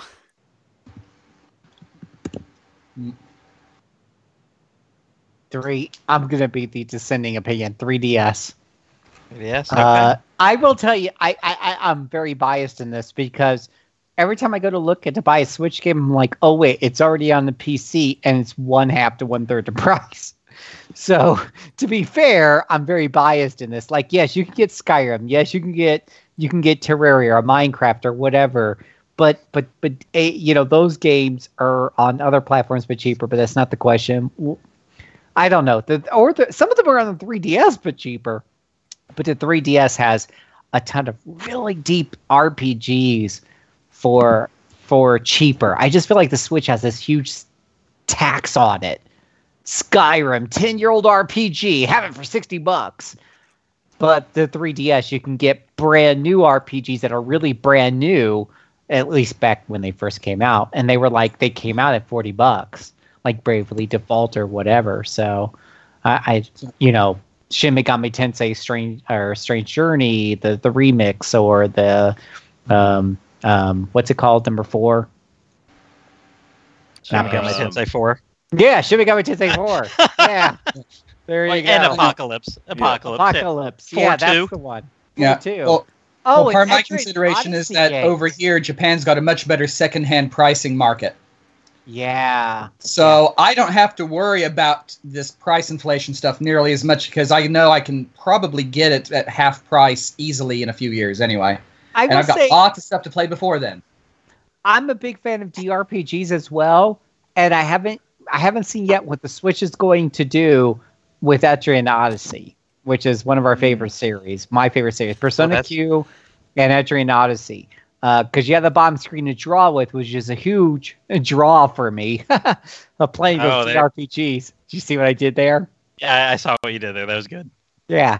See what I was drawing up? Without that bottom screen, I don't know what you're going to do to the Switch. The problem is if you can draw on the Switch screen, what do you do when it's in dock mode? That's the big challenge. You draw with your control stick. I don't know. Oh yeah, the Wii U. My heart broke. I have a Wii U, and it just broke that we never got a really good like Etrian Odyssey type of game where I could draw the map on my touchpad while playing on my big television. The Vita did a better job with the PlayStation. We had Class of Heroes 2, which you using your your Vita or whatever, you could see while you're playing on your television on your Vita, using it as a controller, you could see on the screen what was going on in the dungeon, the monster statistics, the map. You couldn't draw on it, but it gave you the second screen, which is perfect for dungeon crawlers. But yeah, that's a really good question. I know Etrian Odyssey obviously has to move on from the 3DS to survive. What is he going to do on the Switch? Oh, you bring up a good point. What did I put in Discord? Was it 2 weeks ago when we were getting ready for the Persona Q2 episode? Like, I've got over 500 something hours just in the Etrian Odyssey games on my 3DS. I listed all the times that I'd play them all, and that's a lot. That's more than I've played on my Switch so far. You make a good point, Phil. Yeah, I don't know. We'll see. But definitely when it comes to RPGs, I think another thing that's very interesting if you're a really big fan of RPGs is true, like especially turn-based RPGs, but traditional console RPGs don't make as much money as action games. They just don't, or action RPGs. So the thing about the 3DS is it because it was a lower resolution and quality than, let's say, a PlayStation 3 or whatever at the time, it became kind of a hub for people who were making RPGs because they could make it for less money, but they were still going to get a good return on their investment. With the Switch, there's a higher expectation. You're kind of expected to make a game that looks kind of decent on TV. It may not look as good as a PlayStation 4, but they're still standards. Whereas with the 3DS, it just had to be whatever the resolution on 3DS was. It wasn't very much. So 320? 320? Maybe? Yeah. So I think like when you look at games like Bravely Default and Etrian Odyssey and things like that, a lot of the RPGs on the 3DS, at the time, you weren't seeing nearly as many turn-based or quality RPGs on the PlayStation 3 and 4 during those generations. Because, if you were going to bring out those games to the platforms proper, you'd have to invest a lot more money. And so now that we're moving away from the 3DS overall, what are we really going to see on the Switch? I'm glad that Octopath Traveler's done really good. Yay, I'm super excited about that. But have we seen Octopath Traveler 2? Have we seen the next big turn-based RPG come out that wasn't a remake coming out on the Switch? No, because you don't get the ROI you get on that if you made Bayonetta 3 or you made Astral, what's it called? Astral Chain. Yeah, Astral Chains or whatever have you. Action is where it's at, boys and girls. Action RPGs are, if you're going to do RPG, do an action RPG, do a shooter RPG, do a Borderlands 3. Like, that's where the big money is at. So for the longest, the DS and the 3DS were kind of that place where if you want to do a turn-based or a strategy or a tactical RPG, you could do it because you didn't have to invest nearly as much in the graphics. But it was a great place to fit that niche. I don't know if we're going to see that on the Switch or not. Well, and some indie developers have stepped up.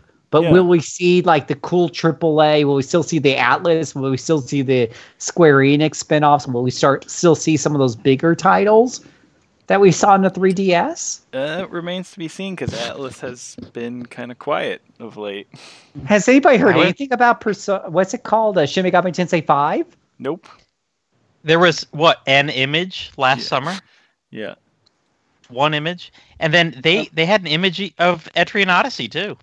And that's not... It should be pointed out that Tokyo Game Show is like next week. Oh, okay. Or actually 2 weeks. In 2 weeks. Okay. But yeah. So, What has Atlas done on the Switch yet? well, they have a cool game coming up. Persona 5. Oh, yes! Persona 5 Scramble!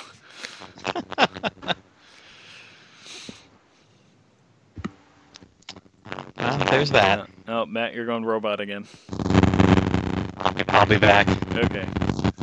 He'll be back. Yeah. Oh, well. Jeez. Well, speaking of weird, cool 3DS games while he's away, I've started up a very cool Japanese-only 3DS game called Beyond the Labyrinth. Yay! How's it going with that? Pretty good. It's very weird.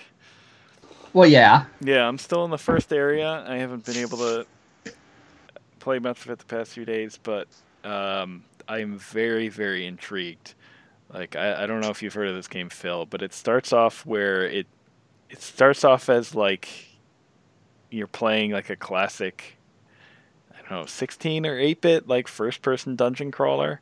It looks like the interface to either a really good remake of Phantasy Star 1 or one of the old Shin Megami Tensei games. Yeah. And I could tell right away, and this was confirmed when I looked up some information on the game, but it's basically like a bunch of characters are playing like an MMO or an online RPG like that. And it kind of starts you off, teaches you the battle system, which is a whole weird...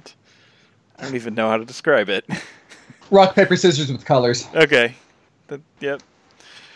And you're going along in this retro dungeon, and all of a sudden you hear a character's voice talking, which... is completely outside what should be in the game. Right. And you keep going along, and there's like, the weird static, and you see a character like through the static, and then eventually it does a whole shift into like a full-on 3D world, and kind of goes from there. And it's a very, very weird and cool game, and I'm very, very sad that we never got a localized release of this, because I'd love to know more about what exactly is going on. But I mean, it's damn cool. Well, you want to hear what's up with the girl? Yes. Well, the basic idea is that she's from a village up somewhere up from there, and she wanted to tell dreams, be a storyteller, that kind of thing, and she was looking for inspiration, and there were stories that there was magic hidden in the valley. So she snooped around, was trying to look, and then she fell in. And she fell all the way to the bottom, right into the healing spot, the first healing spot you see in the game, which is the only reason she's alive. Interesting. And so she's trying to figure out what's going on, because there was a barrier that wouldn't let her go up the stairs out. So she found the little elevator going down, and she was examining some of the stuff there, and she triggered something that accidentally summoned your characters. And so if you look at her, if you're looking at her back, you'll see a kind of a tattoo across her shoulders. Yep. That's connected to this. Okay. She gains more of them as the game goes on, and she's very surprised to realize that she's got them. So, but they tend to appear every time she gets a new power or ability to move up to a different level of the dungeon. Well, cool. I'm looking forward to playing more of this. It's such a weird game. So, when you say first level, do you mean in the base garden, like the second tutorial area, or have you gotten to the abandoned keep? Not yet. Okay. So I think I've gone up like 2 floors or so. Okay. Yeah, the first time I went up, this was before I asked you for like a tutorial about the combat. I wasn't really 100% sure what I was doing and got destroyed. So I had to start the game over, because I don't think I actually saved it all. Yeah, really, really liking it. You read Japanese? No. Because I'm looking at screenshots. I can't figure out what the hell's going on. Yeah, I'm fumbling around like an idiot.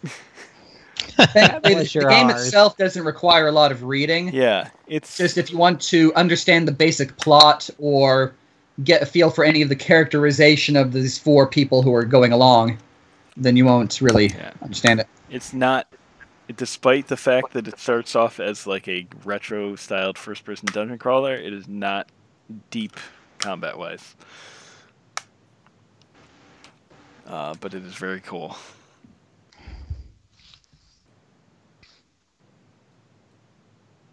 So yeah.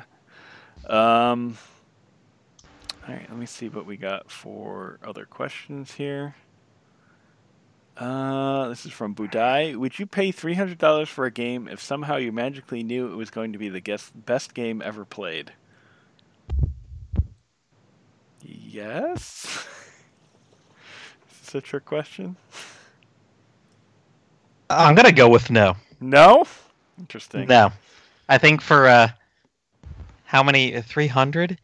My gosh, I could buy 10 $30 games that I know I will enjoy for that price. May not be the number one, but I'll go with economy of scale here. All right. We see a lot of people kind of doing that with the retro game market being what it is, right? I mean, where people on eBay are spending 200, 300 more on a single game because they want that authentic experience.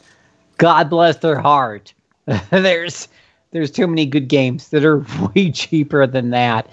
I'm okay with enjoying the backlog of subpar games I have. If like the best game out there is $300, like Final Fantasy VII, they're gonna release it in chunks. By the time it's done, it could probably be $300. I'm not buying it. That's fine. It could be the best rendition of Final Fantasy VII, the best Final. I love Final Fantasy. Don't get me wrong, but it could be the best Final Fantasy experience ever created. I'm not paying $300 for that shiz. I'll wait for it to go on 80% sale. Yeah, I'm not paying $300 for that. That's crazy. I like how I went right to, I could probably get 10 decent games and Phil's ready to play mediocre games. Phil doesn't even care. It's like, whatever, I'll just play the mediocre ones. I've got this huge backlog of really awesome, not just mediocre, really awesome games, right? No, like I just got Yeah. I mean, $300 for a single game. I guess my perspective would be changed if all I had was really, truly mediocre games on my backlog, sure. And, that was the only awesome game that was out there. Or I didn't have any games at all. Well, let's just say I had a system and I had, $300 to spend and it was the only good game out. Maybe. Listen, maybe if, it came with a sweet steelbook and like a, I don't know, cloud on a motorcycle statue or something, maybe then I would pay $300. But otherwise, no, never. Oh. I saw that you could sit on a motorcycle at PAX this weekend. Nice. I've been seeing some tweets of those. Be your own cloud. But yeah, we need to know more about this mysterious game before I commit to anything. And have a steelbook. Yes. Steelbook, 100% required. I feel like that's almost a given at that price point. I would hope so.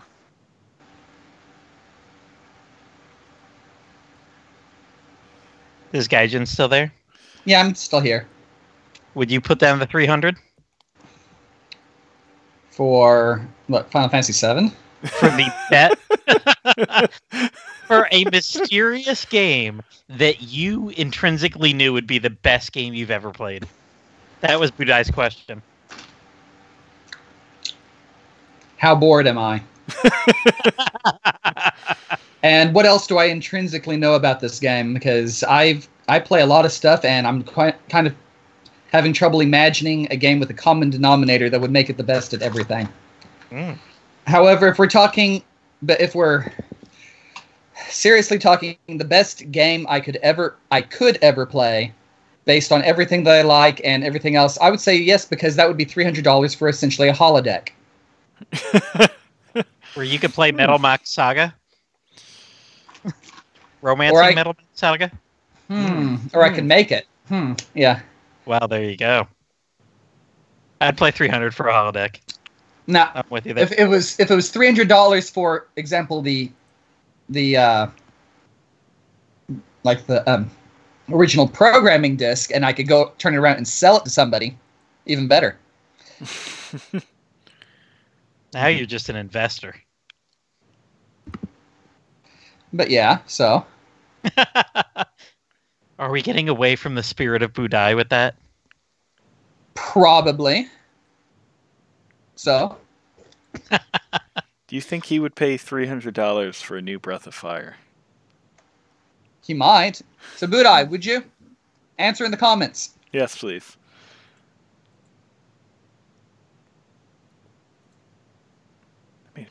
Don't waste your money. All right. We did have some question in the Discord. Or I should say we were pawned off some question in the Discord. Hold on. Pull it up. I can find the chat room. Here we go. This is from Pete Zoof on Twitter, who tweeted at RPGamer, "What are 3 games your staff would love to see prequels to?" Oh, this was based on something, wasn't it? It must have been. I don't have A prequel. the tweet. Maybe I'm imagining that. I thought there was a game that they pointed out that. Maybe not. Trying to pull up the tweet. See if I can get the history here. Mm-hmm. Technology failing. So I don't know. All right. So what RPGs would you love to see prequels to? I'll go last because I need to think and force you all to answer on the spot. RPGs that you would like to see prequels. Correct. Okay. And let's assume good prequels and not like, the Star Wars prequels. Xenosaga. Interesting. Because it is specifically part 6 of its own story. And while it alludes to several of the preceding stories, we don't actually see a lot of what happens. So yeah, let's go with that. Okay. That's my first choice. Okay. I've got 1 or 2 others, but keep going, guys. Okay. Well, I was going to say maybe you should keep going if you've already got the 1 or 2 others. We'll go around the table. We'll go around the virtual table. Who wants to go next? Horizon Zero Dawn. Oh, that's a good one. Oh, Would that be Horizon -1 Dawn? right? Like totally. Think about it's deep, man. It's just like because it's kind of the story that's about the future, but there's obviously stuff that went on in the past that screwed up humanity, and you're wondering what it is. Mm-hmm. And the game answers some of those questions, but a prequel could answer more. Good point. Good point. It's a good one. Yeah, totally. Oh, right, I'm going last.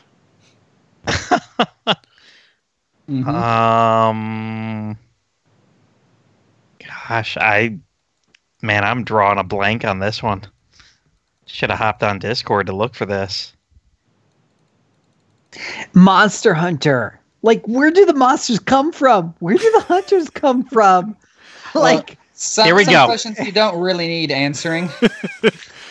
I want to know Monster Hunter stories. How did it come that monsters got trained and not just killed for parts? Yeah. That's actually a better question, yeah. So there's a prequel. Isn't that kind of covered in Monster Hunter Stories? Well, that's what I pointed out. I want Monster Hunter Story 0. Yeah, that would be cool. Guess it's my turn now. Prequel to Final Fantasy VI. considering it alludes to a whole war that happened years ago. Let's have an RPG set during that. That would be fun. Okay. Is it back to me again? Yep. Okay, so option number 2, going in the same theme that for the reason I chose Xenosaga, we go with Ogre Battle. Because again, Ogre Battle, the first game, was actually like supposedly like the 4th or 5th game in its timeline, or story in its timeline. So let's go back way to the first one with the original Ogre Battle, which was fought with demigods and demons and angels, and nearly blasted the planet to pieces. That could be fun. So, I mean, there are sections of the original Ogre Battle map that are described as being created because somebody punched somebody else. Not along those lines. In the first war. So, yeah. That could be fun. Sounds pretty cool to me. And then the third option would probably be a bit more of a depressing one, but showing the actual War of Destruction in Metal Max. Considering it would be a losing battle for almost the entire game. But you could see you could see them trying to build up the defenses, those defenses getting blasted to pieces, random giant monsters showing up for the first time, and basically just trying to survive. Basically using the grim, dark pseudo-realism of Xeno and actually doing something proper with it. Okay. Yeah. See, I thought you were going to say it's depressing because we would never see a localized version of that prequel. No, it would be depressing because in order for any of the sequels to make narrative sense, you would have to be losing this battle. Eesh. Because, I mean, you couldn't even destroy Noah, the computer, because Noah survives till Metal Max 1. So, and segments of him survive until Metal Saga and Metal Saga DS.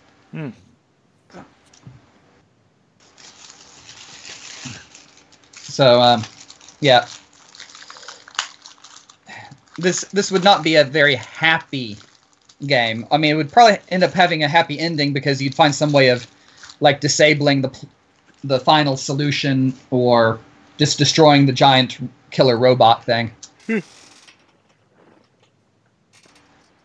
But again, since Noah is literally a substrate of the industrialized, like the military-industrial complex by this point that's capable of synthesizing its own bio-cybernetic attack dinosaurs. Yeah. Good luck with that.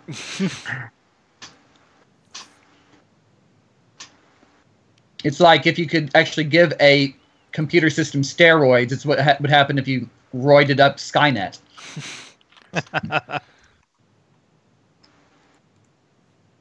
Seriously. I mean, I was talking with somebody on a different Discord, and somehow the game actually came up as a topic, and it was like, yeah, it's what you would get if you had a Mad Max movie marathon for all the programmers in your computer company, and you gave them all the Red Bull and vodka they could drink. I mean, yeah, it's yeah. Have at it. Have fun. All right, Phil, what you got? Final Fantasy IV. Oh, wait a minute. It didn't work out too well, did it? Yeah, it happened. Yeah, well, it did indeed happen. That's for sure. Shoot. I had an idea and then I forgot about it. Nope, totally forgot. All right, I got one then. I'll jump ahead of you then. I want a prequel to Dragon Fantasy. I want to see Ogden with hair. I want to see him half his age being a hero with hair. That would be pretty cool. All the same rock monsters. Mrs. Rock Monster. I've got a plush All that- rock monster. Ooh. It's pretty sweet. I'm jealous of that then. I do like me some Dragon Fantasy. Bought from the creator of the game. Nice. You got any other ones? Gotta have one more. I did. I'll go with some games that we talked about earlier. We could pick and choose here. Dragon Quest 7 or Dragon Quest 9. Because some stuff went down in both of those way beforehand. And I think just any of the post-apocalyptic games, they wouldn't be good. Yeah, I was kind of disappointed that the later Dragon Quest trilogies didn't do what the first three did. Mm-hmm. And have like the first game and then the sort of direct sequel to the first game and then the complete prequel to the first two games. Because I thought that was a really nice, interesting format to do. And I know the 4, 5, and 6 are sometimes called the Zenithian trilogy, and there are supposedly implications of connections, but they don't actually say anything. No, and Hori's come out and said that, yeah, we just use similar elements, but it was not meant to be a trilogy. Yeah. You know, it's all fans putting stuff together just because they wanted to throw similar items. They wanted to use the word Zenithian in 3 straight games. So people put that together. Yeah. They read into that. And same thing with 7, 8, and 9, where, I mean, you have things like the Phantom Ship in the desert in 8, where you could almost imagine that somehow fitting in with 7. Oh, almost. True. Yeah, that was never really explained, was it? No, it was not. You just, hey, we need a boat. Hey, guess what? There's one in the desert that will magically float out of there. Dragon Quest IX with the whole war with the Gittish Empire and what happened to Corvus 300 years in the past. Yeah. There were some heroes stuff going on back then. So there we go. I put forth 4 games. They got better after I thought about it. All right. Still having trouble thinking of more. You stole all the good Dragon Quest ones. I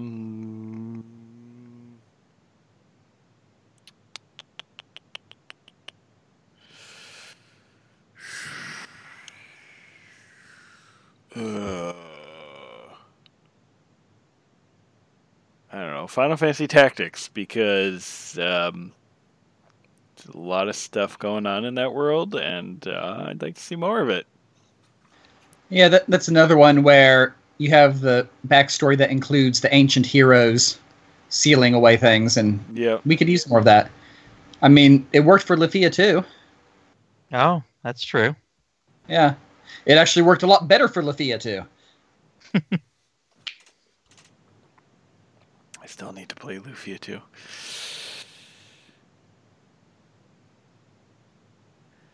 All right, so there's one. If you want to play Lufia 2, definitely go for the Super Nintendo version. I have the DS DS version in my back room. I haven't tried it yet, but I heard that they took out all the good puzzles. It's also an action game now. Exactly. Going back to the much earlier topic of unnecessary genre changes. Yeah. I got a good one. I would like to not necessarily. This isn't necessarily a prequel to any one specific game, but I would like to see a Pokemon game that takes place like farther back in time. Maybe Pokemon Conquest. Yeah, something like that, but like or Pokemon of the Round Table. Yeah. We're doing Galar region, so let's do King Arthur. Yeah. But I would love something like that where you get to see like, how lots of the Pokemon traditions and about trainers and battles and all that, how it all came to be. I think that would be pretty cool. Did any of this exist before the invention of the Pokeball? Yeah. Probably. Yeah. I mean, I think some So of it's all the partner stuff again. I think Yeah. some of the anime movies have touched on some of this, but it's not necessarily canon for the games. But that could be pretty fun. We'd love to see that.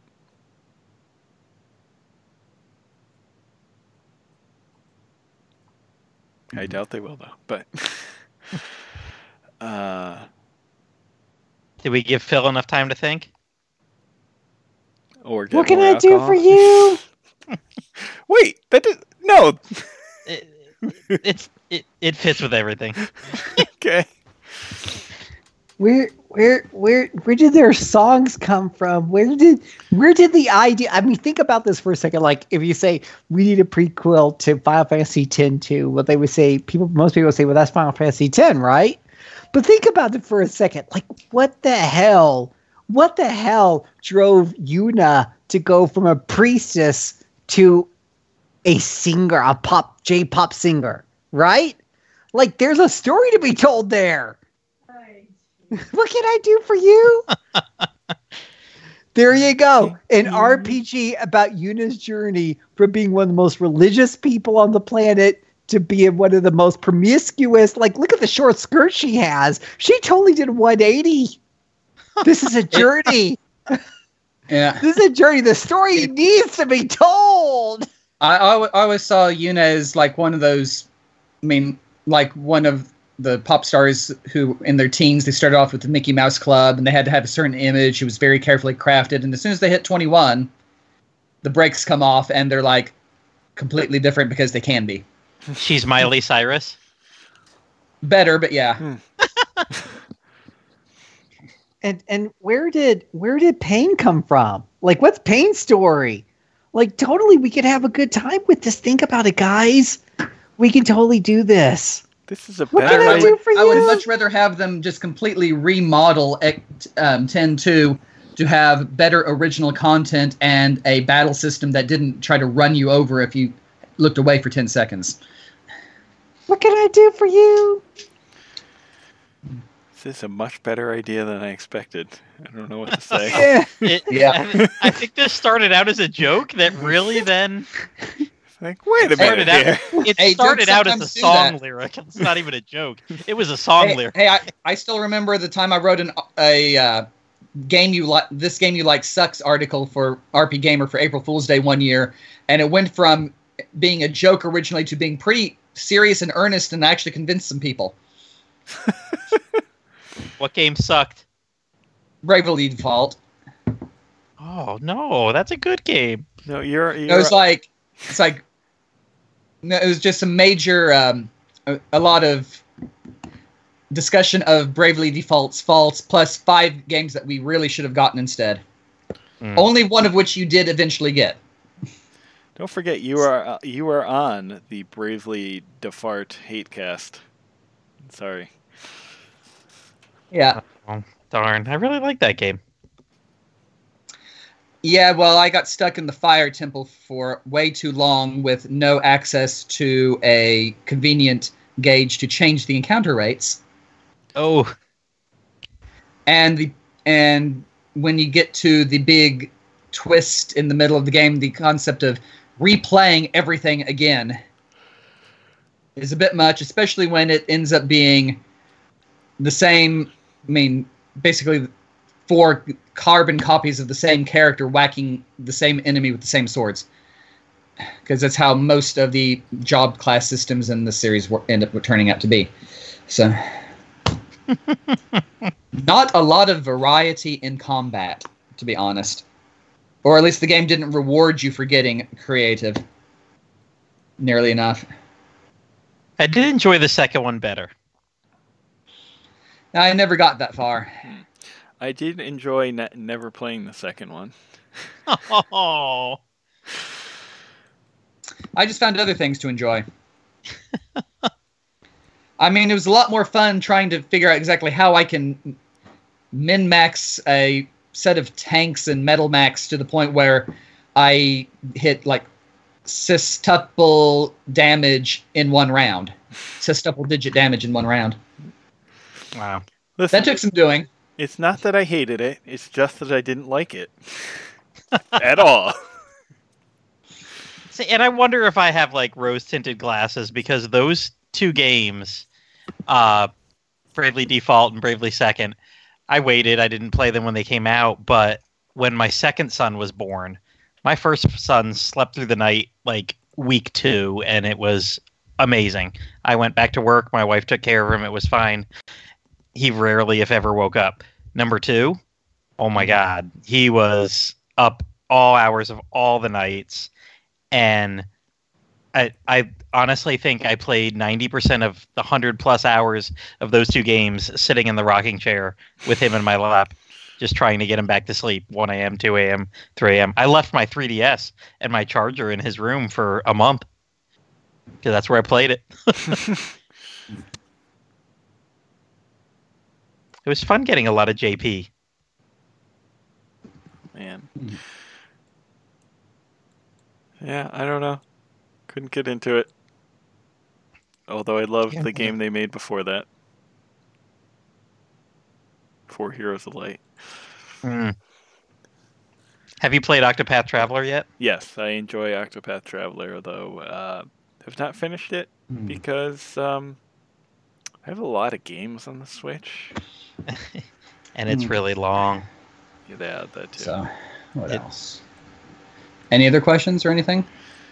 I think that's about it. Hello? Hello? Hello? Oh God, did we lose? Is anybody there? We are here. What can I do for you? Phil's still here. Hello? Hello?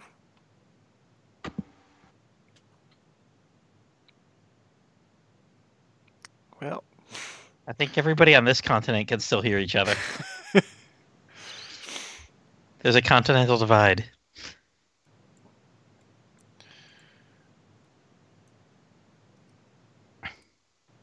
Okay, I'm getting lost scrolling up through the Discord. yeah. But I think that's 9 or 10 days ago, so you would have probably... I think that's Hit all pretty much that. it. Let me just try and get him back in here for the outro.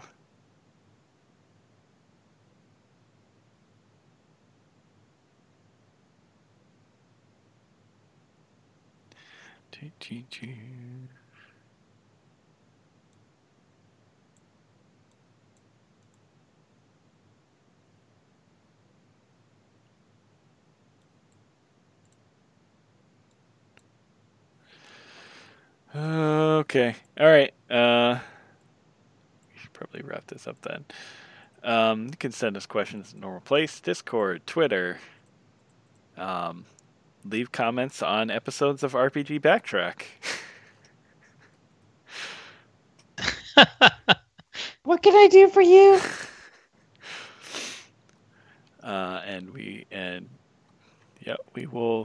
We will find your questions wherever you decide to leave them. And yeah, that's about it. Hold on. Let me see if Anime Man... See, Anime Man says Phil has had way too much of the Happy Juice tonight. What can I do for you? Okay, that answers that. And we will see you all next week. Peace out.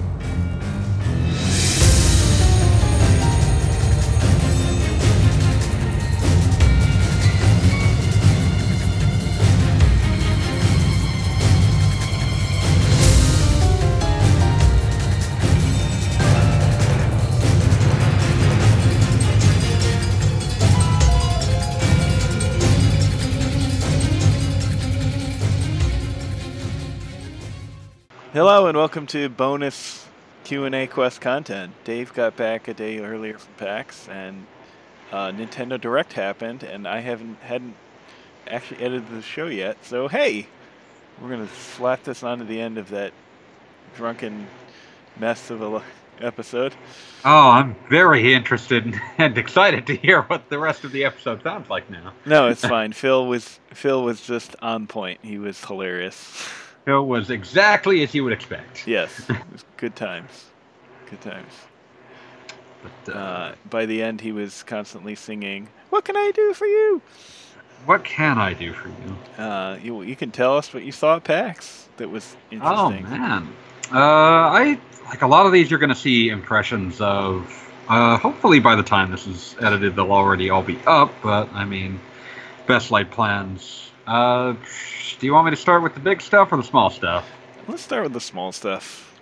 Okay, so I got a brief look.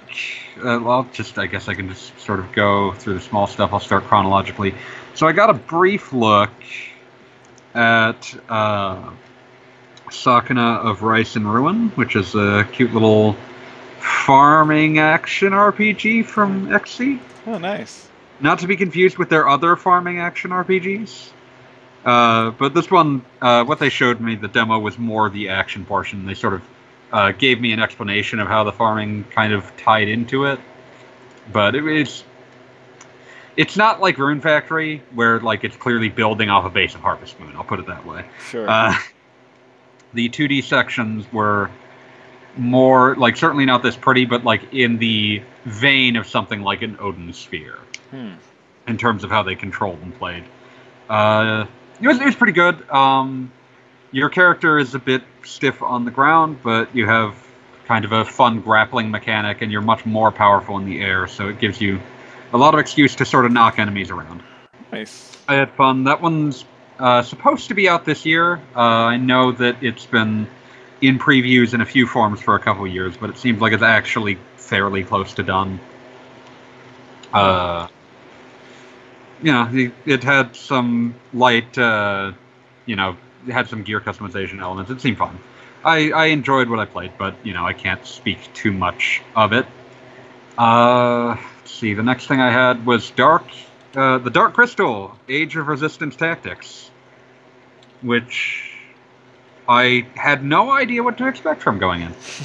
Like, I knew it was a tactical RPG. I remembered being profoundly baffled when I saw it announced at a Nintendo Direct like 6 months ago. Or was it at E3?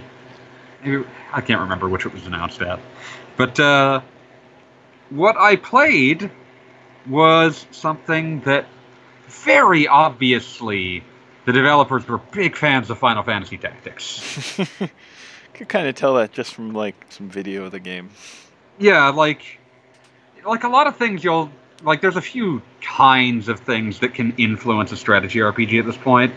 Like, you'll get the games that are direct progeny of Final Fantasy Tactics, and you'll get the games that are direct progeny of, like, a Nisa game, and you'll get the games that are direct progeny of, like, a Fire Emblem game, and it kind of just shows in the way they design maps. But this one has a lot of, like, elevation. It has small, it has, at the very least, some maps that are very army constrained. I don't think I've ever seen a Fire Emblem game where you're only allowed to sort 3 characters into a fight.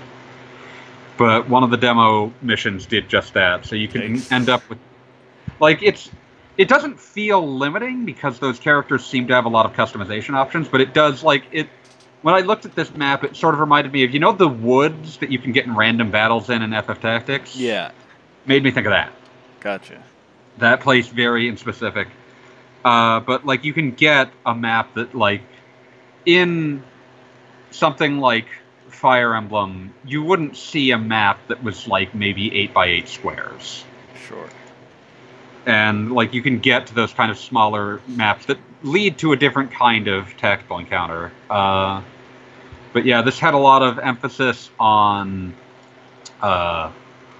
positioning in terms of, like, elevation. Like, being on the high ground gets you a lot of advantages in this. It had a lot of emphasis on status effects. There were a lot of attacks that would induce status effects, and a lot of attacks that would be more powerful if they were done on an enemy with a status effect. So, like, one of the characters that I put into the advanced demo section was someone who had like an ability that would cause silence, but they also had an ability that if an enemy was silenced, it would do twice as much damage. So it was like one of those things where like you kind of want characters that synergize in that fashion, that like that they can take advantage of the status effects that each of them are inflicting. One of the characters I brought in had like area of effect moves, but they were like huge given the map standards. So it was very easy for this character to accidentally hurt their allies. You had to be very careful about it. But yeah, I was impressed. I didn't know what to expect going into it, but I admit that when they put me in front of the second part, like the first part of the demo was just a tutorial to let you know the interface. Sure. And then the advanced demo was this more concrete, like, here's what the meat of the game actually kind of looks like. And it started with, it gave you 5 characters that you could select 3 of, and they all had different jobs, the potential to have sub-jobs, and the potential to have different abilities swapped in and out. So, I know what they told me was that, and like what all the information I can find says that there's over 15 jobs. And so you put selectable jobs, sub-jobs, and ability customization all together, and there seems like there's a lot of room for depth in it. Yeah, no, I was favorably impressed with that. It looked nice, it ran well. The version I played was, like, they handed me an Xbone controller. I did not, that might be the version, I don't know. They offered me the Switch version, but sadly, the batteries were not charged in it, so I could not test that one personally. But, they were quite willing to show it. I'm convinced that it'll probably be fine.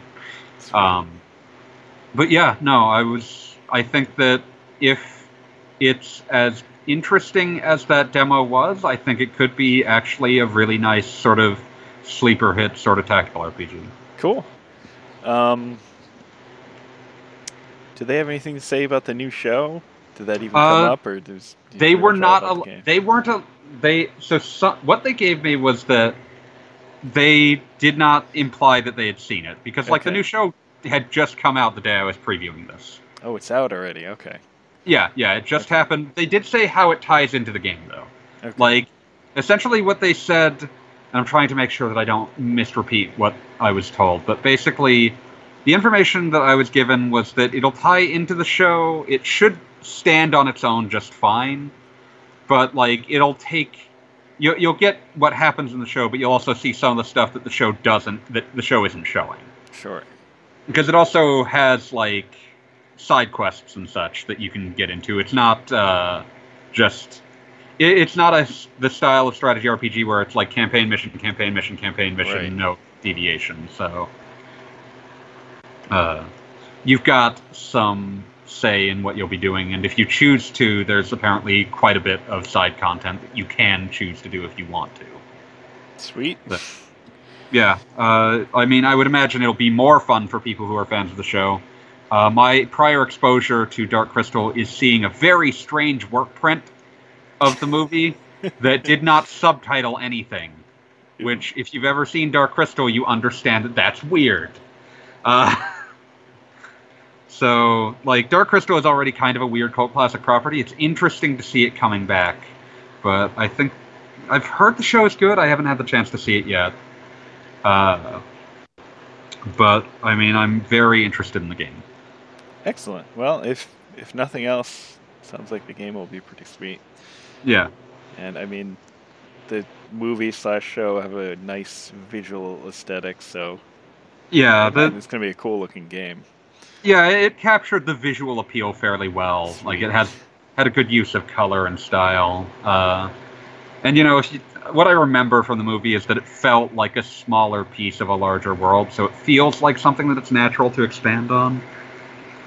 Yeah, I haven't seen the movie in ages, but I'm gonna have to rewatch it at some point. It's a weird movie. It's one of those things that, like, you can tell, like, it must have been like a Henson Company passion project. Yeah.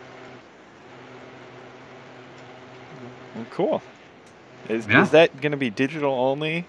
Do you know? I see if I have anything written down about it. I don't know if they specified. Okay. I should have asked. Oh well. But yeah. But yeah, no, it looks good. I was impressed. Excellent. Let's see. What did I touch on from there that's worth going into? I played Scalaboy, which was, if anyone remembers, this was shown. This has been floating around for a few years. It just got reannounced as a timed Switch exclusive in, I believe, the E3 Direct. Did you see this? Do you remember this? No. So it's a game. They gave me the brief rundown. So it's a game. The premise is that Evil Wizard tries to ask Princess on a date. She says no. He tries to raise an army of the dead as revenge. He's an idiot and accidentally raises you, who's who was a hero in life, but who, you've rotted away. You're a skeleton now. And it was this kind of action RPG Metroidvania-esque construction where you get new abilities and upgrades to your stats by replacing bits of your skeleton. Huh. So, you start out without feet. And the first thing you have to do is go grab your skeleton feet. And when you put them on, you're suddenly able to move a lot faster, and more importantly, you can jump now. And so you start running around, and there's a lot of one of the things I really enjoyed while I was playing the demo of this one is that there were a lot of segments where I would just check the description that the game had to work out what something had done to my stats and just sort of start laughing. So when you pick up the feet and you look at the description, it says they're a bit bony, but hey, they're yours. They give you an unfair advantage in tap dancing competitions. There is, to show off the mechanic of your ability to swap, one of the first enemies will drop, a new rib cage you can put on, but your new rib cage sucks. It actively reduces your maximum health. And if you read the description, it says that you're so ashamed of how hideous this is that you lose health because of it. There's a bit early in the demo where you find a knight who is stuck in a guillotine and asks you to free him. And if you, I only had the chance to check what happened. If you let him out, he gives you his sword. Presumably, if you don't let him out, you get his head.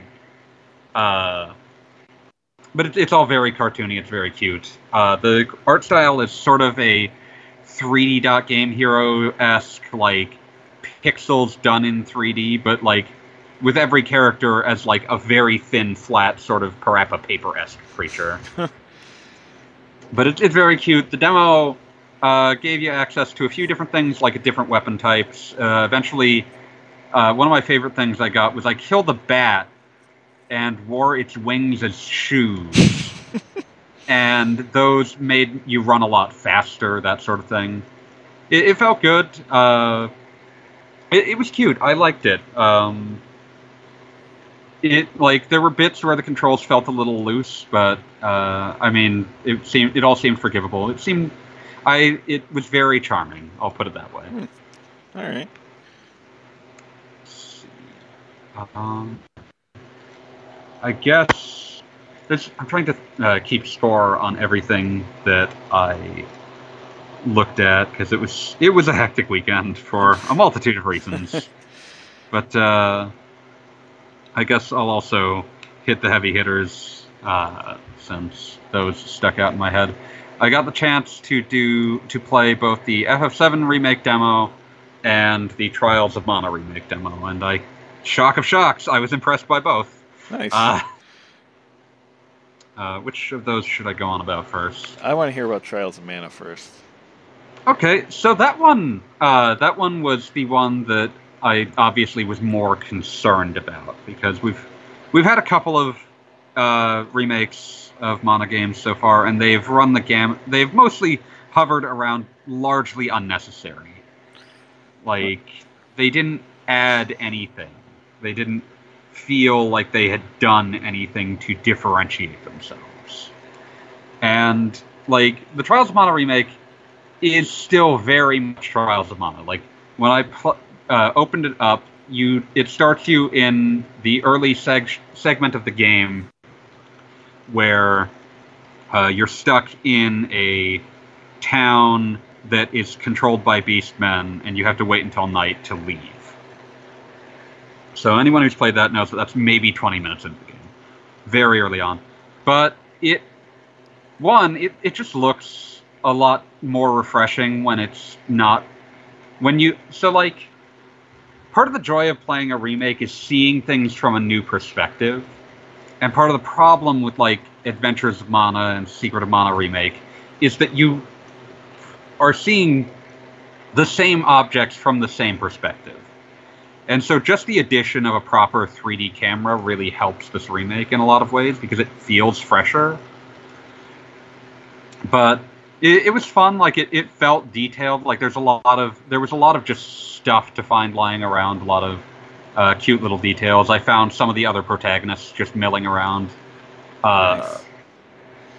It's very bright, very colorful. The version I was playing was the PS4 version. It ran beautifully. Let's see. As Paw's impression already mentions, the game's going to be available in just about every language that anyone speaks inside America or Europe. And also, it allows you to freely switch between an original and a remixed soundtrack, which is nice. Nice. Both seemed quite good, so no complaints there. But yeah, it was a fairly short jaunt of a demo. It gave a taste of the combat. So like, one thing I'll say about Trials of Mana in its original format, it was a gorgeous game. It's not a very good action game. No, it's very much from like that early era where, honestly, still trying to figure out how to make a good action RPG. Yeah. And so it's like, it's so built around like these gorgeous sprite animations that take forever and don't really feel that in tune with what you're playing. And you kind of accept it. Like, it's not the worst thing in the world, but it doesn't feel great. Yeah, it's certainly not as weird as the original Secret of Mana. Yeah, it's not as off-putting as that, but it is still off-feeling. Yeah. And this one is much more like, you press a button and you have an immediate understanding of how that interacted with what you just did. And so ironically, it ends up being that this modern 3D remake feels much faster than the original. Because, like, a battle will typically end inside of 10... Like, if you're fighting just a chump, the battle's going to end within 10 seconds. And so it did make me curious. Like, the character you play as is not the character that my recent run-through was. It is not the Beast Man. And in the original Trials of Mana, every time he starts a fight, he has to have a quick animation where he swaps into Beast Man mode. And I'm curious how that's going to work, because you can swing your sword outside of battle in this one. You can also jump, which I don't recall being a thing in Trials of Mana. No, it definitely was not. Yeah, so it gives you a lot more like excuse to like, oh, there's something on that rooftop. Let's go look at that. But there's a lot of like pretty environments to see. Like it's not a huge budget game, but as you'd expect from the trailers, it's actually a really nice looking game. It has good art. It has a good technical mastery of what its budget is. Sweet. The demo takes you from the aforesaid town to about it skips a little bit here, but it takes you to a quick early boss fight against a crab monster. That gives you a decent idea of like how the game handles area of effect attacks in a way that's actually really pleasantly readable. So like if an enemy is about to do like a big attack, you'll get like this cone of bright red that like lets you know that's where this attack is going to land. If you don't want to get hit by it, now is your chance to get out of the way. So it feels good as an action game in part because it gives you very good indications of how your actions what your actions are doing and how they're affecting the game world. So I think that, like, it probably won't be my favorite game in the world, much like the original, but I think that it justifies itself better than their prior remakes because it feels like it actually is meaningfully changing and improving the core of the original. So, Sweet. Yeah, I think it looks good. I'm going to be honest, there's nothing that I spent time with where I thought, I don't know about the choices you're making here. So, that's...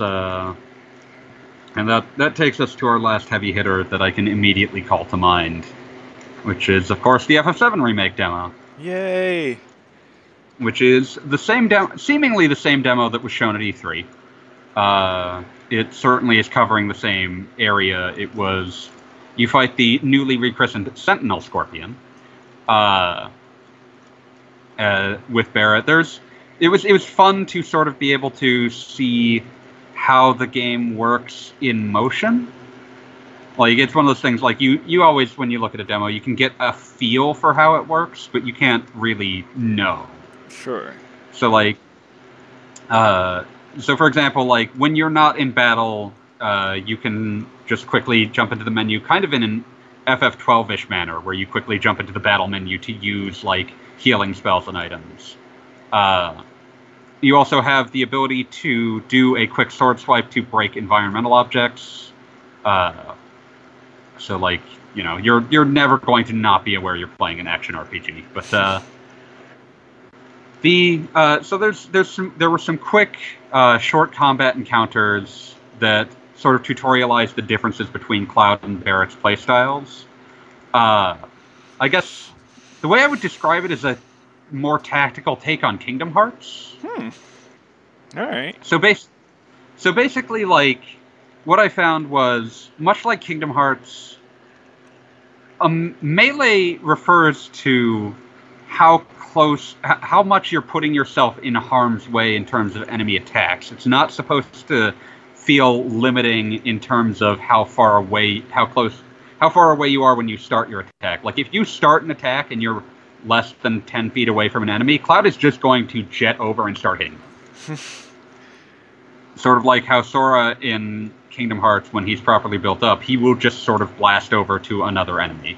So you kind of get that sense that, like, the game wants you to not be thinking too much about how you'll get to an enemy so much as what you're going to do when you get there.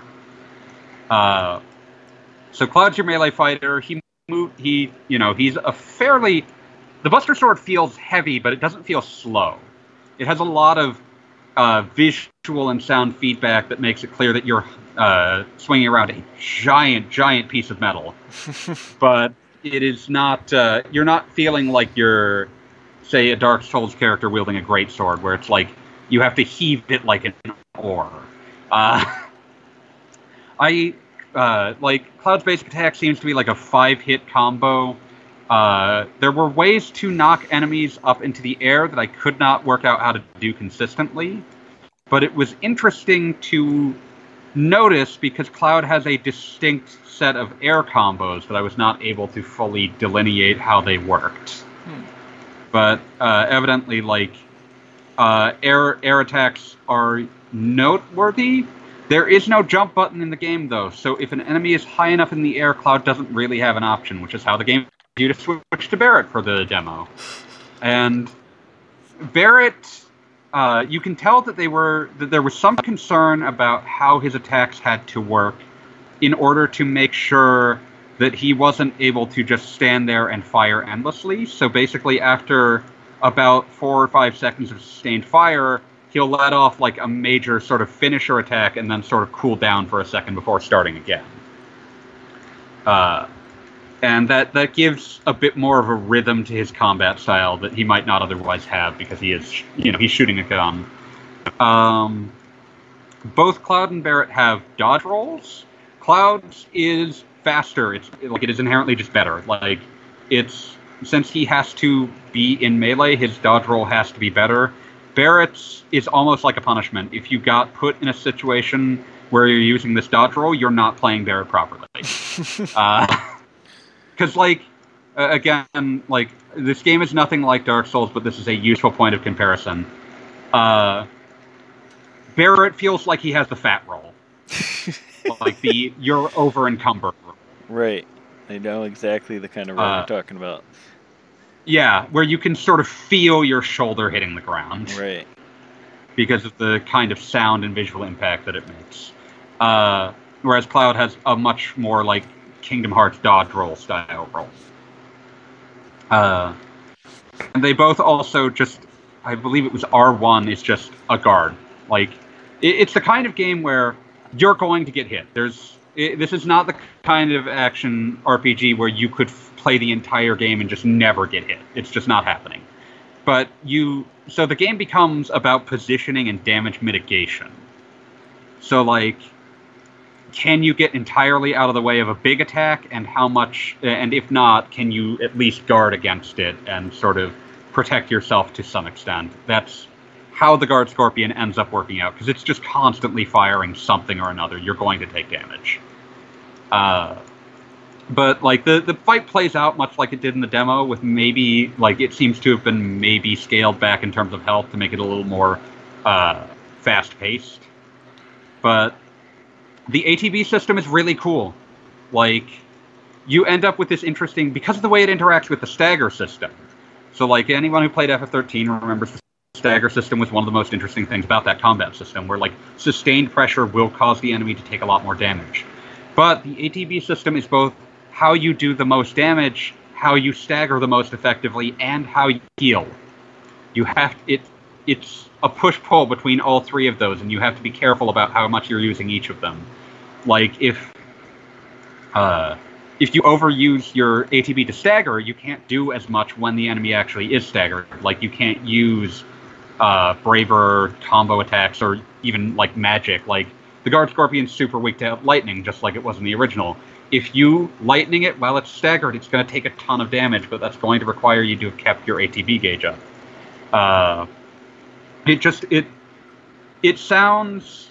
When they demo it, it sounds slow and complicated, but when you're actually playing it and when you understand how it works, lightning fast. Like, you have, like, this quick idea of everything that your party can do at any given moment, how much that's going to benefit them, and how quickly they'll be able to do it again. It's really just a lickety-split combat system that seems like it's going to have a lot of depth to offer. Sweet. It feels so good. There was another thing I wanted to bring up that, like, I wasn't sure if it showed in the demos that they showed, but there's a bit early on where, so you remember in Final Fantasy VII when you first get there, Cloud, when you're planting the bomb, Cloud gets a headache, and the screen just sort of flashes green. You know something is going on, but it's early in the game, you don't know what. In the remake, I mean, they know that you know it's because of things like Mako and Sephiroth's influence. So they did something kind of cute here, where a return player will know exactly what's happening, so they more explicate what's going on here. You see one of the black feathers that shows up on the wing of the Sephiroth one-winged angel design just sort of appear on the ground and then dissolve. Uh-huh. So it's like, oh, it's Sephiroth exerting his influence, obviously. To anyone who's played it before and who knows, like, the key art for Sephiroth, I mean, obviously. But to a new player, that's mysterious. That raises a lot of questions. So, you know, it was neat. I really liked it. They did some fun things to the scene. We saw these in the initial demo, but it was nice to see them play out when they showed the video. It was nice to see these play out because you got things like Barrett makes clear through his dialogue that he does not trust Cloud in the slightest. Like, he knows he paid a lot of money for a soldier mercenary, an ex-soldier mercenary, and he knows that soldiers have a lot of possible reasons to be loyal to Shinra. He doesn't trust him at all. So when you get to the point where they're placing the bomb, he's like, no, you placed the bomb. You got to show that I didn't just waste all... You got to show that I shouldn't just be attacking you right now, because it needs to be clear that you were the one that did this. So you get that, and then when the Sentinel Scorpion actually shows up, Barrett thinks that Cloud signaled it. So he points his gun at Cloud and just declares him a traitor right until he sees that the Sentinel Scorpion is attacking both of them. But yeah, like it's really good. The addition of mid-battle banter feels really good. Like it gives a lot of texture and fits in with the original Sentinel Guard Scorpion fight, I should say, where you got that infamous misleading hint. Attack when the tail is. Definitely don't do that. They have rephrased it in such a way that it's unmistakable what you should be doing. But yeah, big fan. Demo, of course, ends right after the Sentinel Scorpion fight.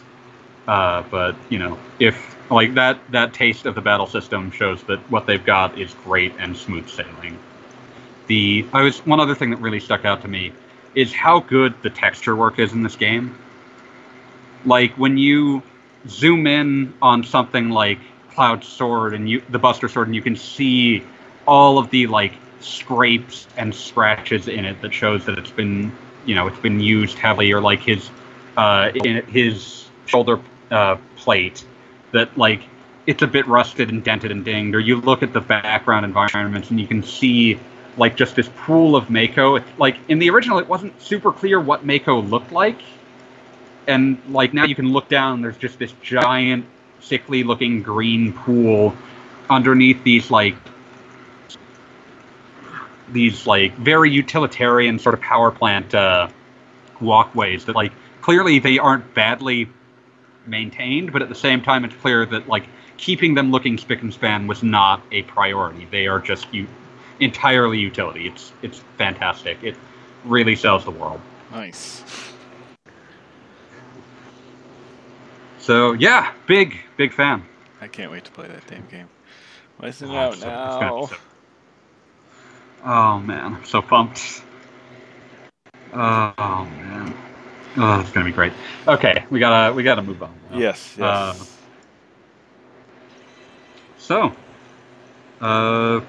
Did you know there was a Nintendo Direct today, Wheels? I did. Oh, what's that music? I just heard. What are you doing? What is that music I hear? Oh, heavens. Oh, it's Overwatch on Switch.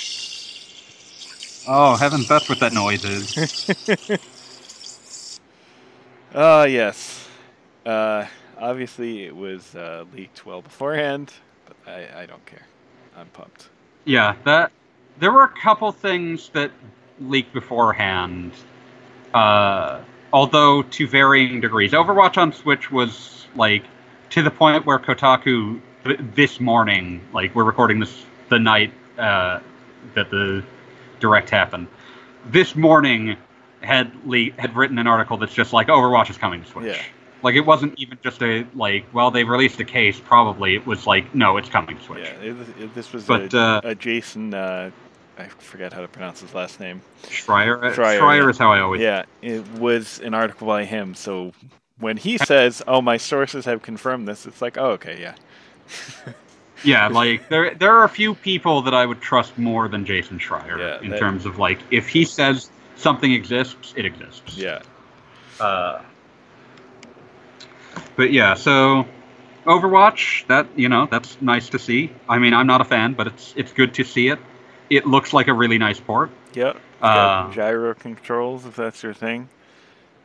Yeah. It's retailing for $40 too. I really expected. It's retailing for $40 with 3 months of Nintendo Switch Online. Yeah, I really expected a $60 price tag from Activision. Yeah, that I think is actually a surprisingly shrewd move on their part. Like because Overwatch is the kind of the prestige, so it's surprising that they willingly understood, like, this game is like 3-4 years old. But yeah, It's still that good though. Like, if people are still not so. Yeah, if you're into like competitive shooters, this to me is still like the top of the class, even 3-4 years later. But yeah, aside from that, like I admit, I didn't expect much going into this because what they said was that they would be showcasing primarily games coming in 2019, and that they would be specifically talking about Luigi's Mansion 3 and Pokemon Sword and Shield. So all I think was we're going to get 15 minutes of Pokemon, 15 minutes of Luigi's Mansion, and 10 minutes of like here's Banjo-Kazooie. No, instead. And we got more than that. It was like, here's everything. Here's some things that are out right now. This was a crazy, crazy thing. Yes. Like, there was something for everyone at this. Like, I'm like even just going. Let's just jump around. Like the most surprising one to me was, hey, here's Divinity Original Sin 2 with cross save today on Steam. It's out right fucking now. What? That was like was Original Sin 1 ever on Switch? Because I knew that like I had heard rumors that Original Sin 2 might come to Switch, but I wouldn't have expected it to be one of those things that they Saturned. No, I mean, some of the other ones were just like, obviously, you want a release date for the latest Smash Brothers DLC? It's now.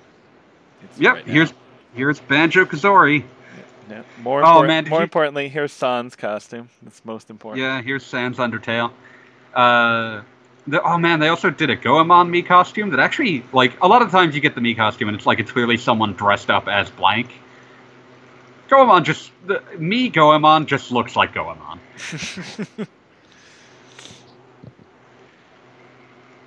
But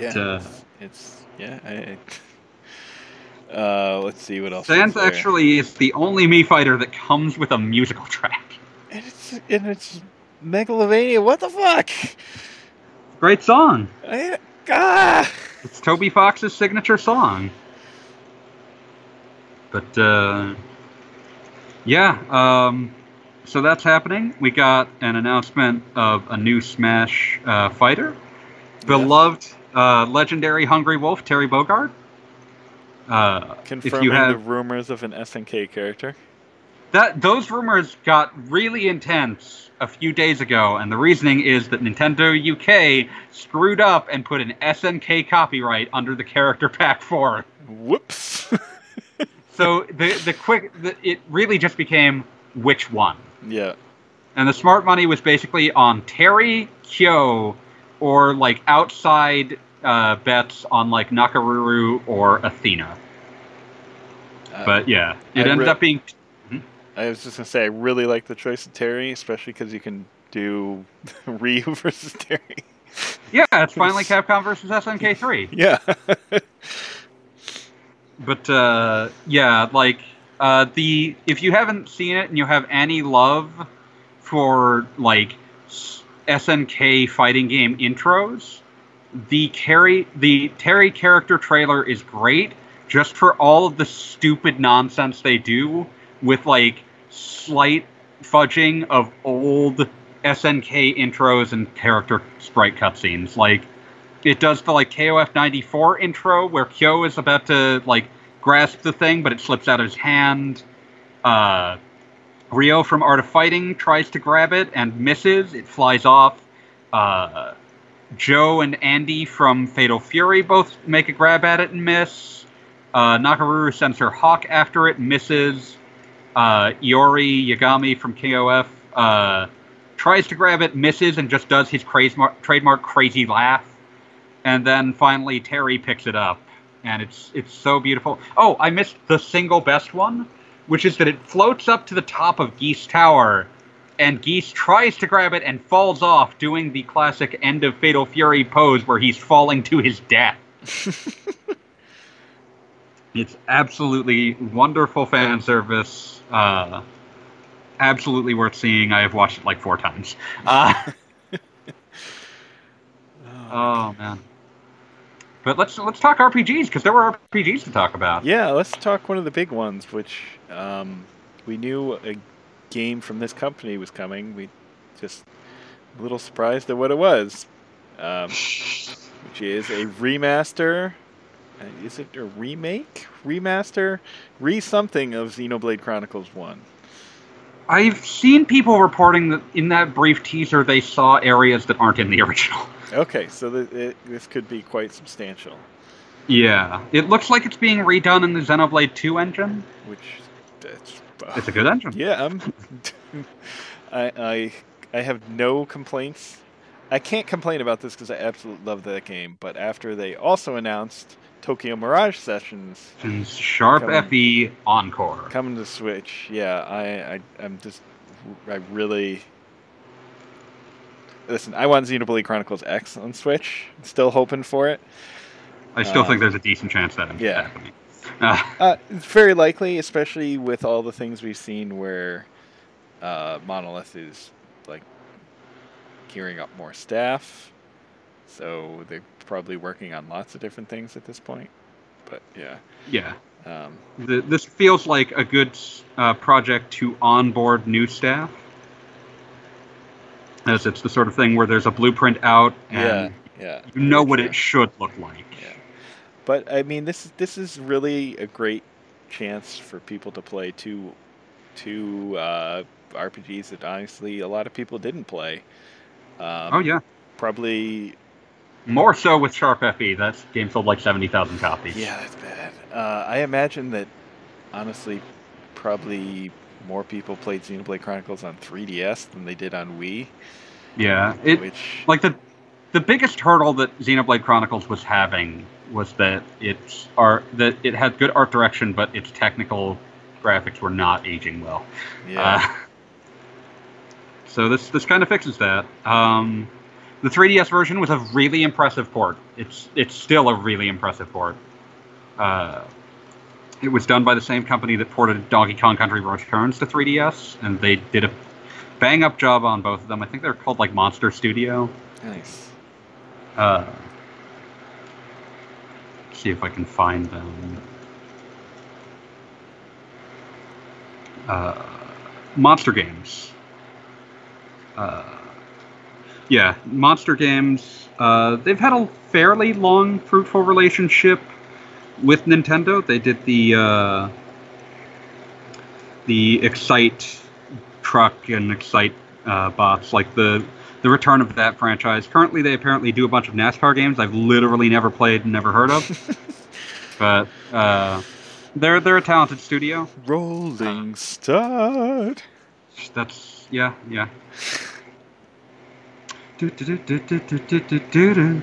But yeah, like Sharp FE Encore was one of those things that like whenever I talk to anyone who's played it, it's like please re-release it so more people can play it. What they showed, they promised some new content. They showed Tiki as a mirage seemingly.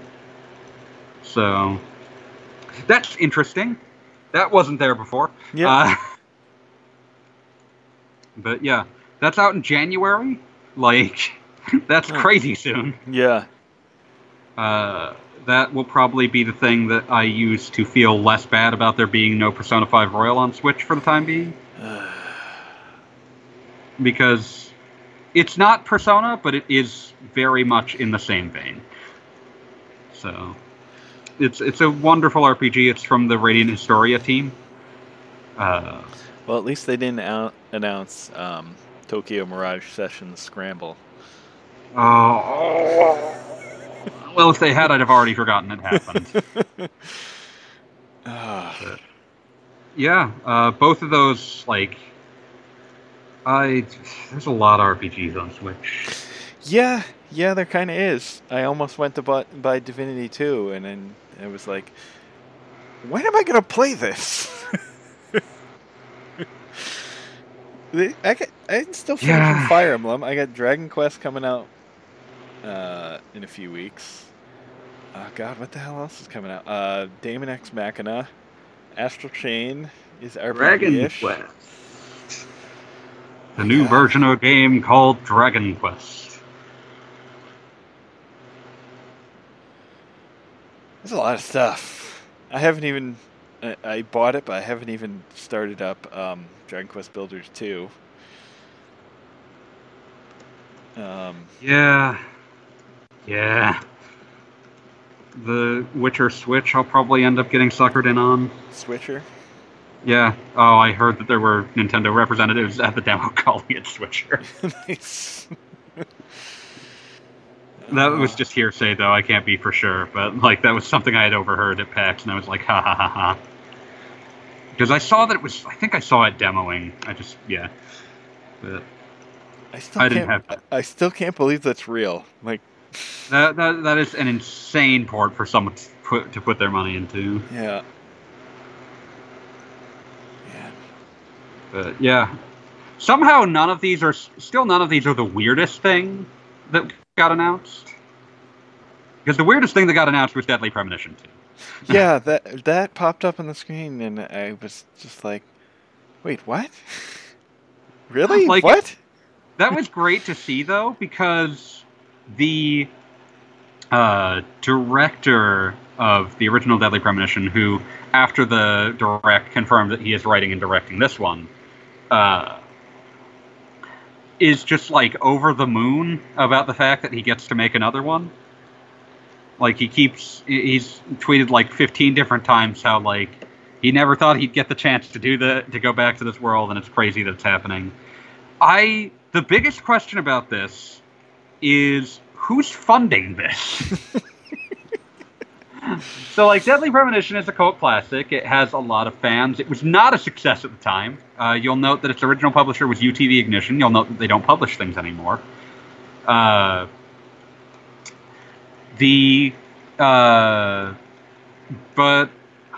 also, the thing that makes it stick out is that it doesn't have any sort of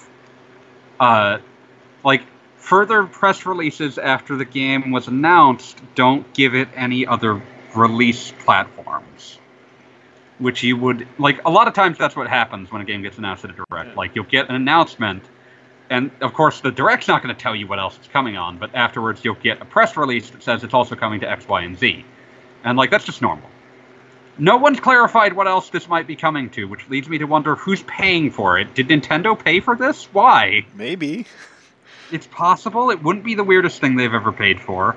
I think maybe they've gone a bit drunk with power at this point. Listen, there's a lot of mad with power. If the worst thing you do when going mad with power is give Swery money to make his crazy sequel to Deadly Premonition, please go more insane with power. Have you ever gone mad without power? It's terrible. No one listens to you. But why won't you listen to my pitch of a sequel to Unlimited Saga, sir? I'm not sure if you picked up on where I was referencing with that. No. It's one of the best jokes from the Simpsons movie.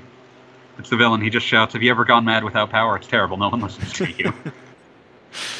I forgot about that. I haven't seen that movie in a while. Albert Brooks is the best part of it, as he is with many things. Yeah.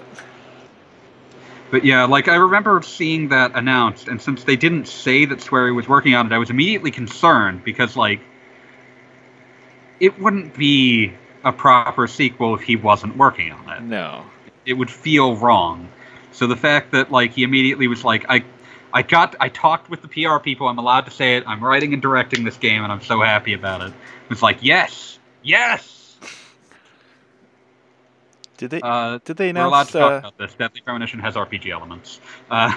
They announced the original was coming to Switch as well, right? Yep, Deadly Premonition Origins, which is out now. Sweet.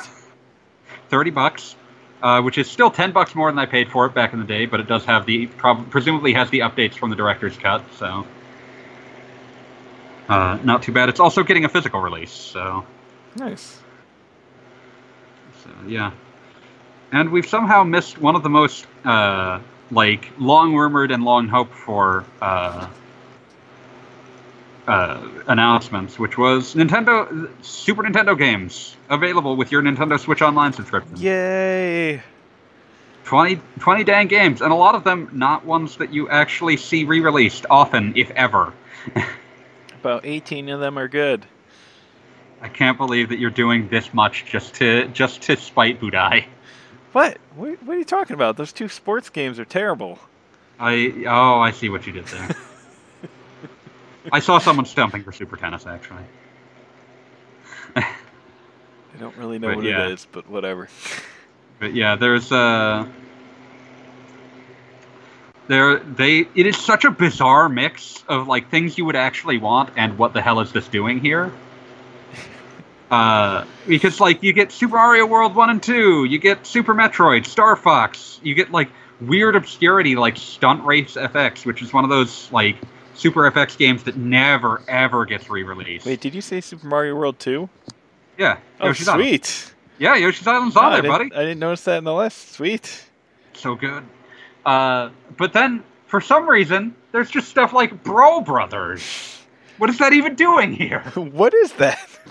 That is the second in Jaleco's Rushing Beat Super Nintendo Brawler trilogy.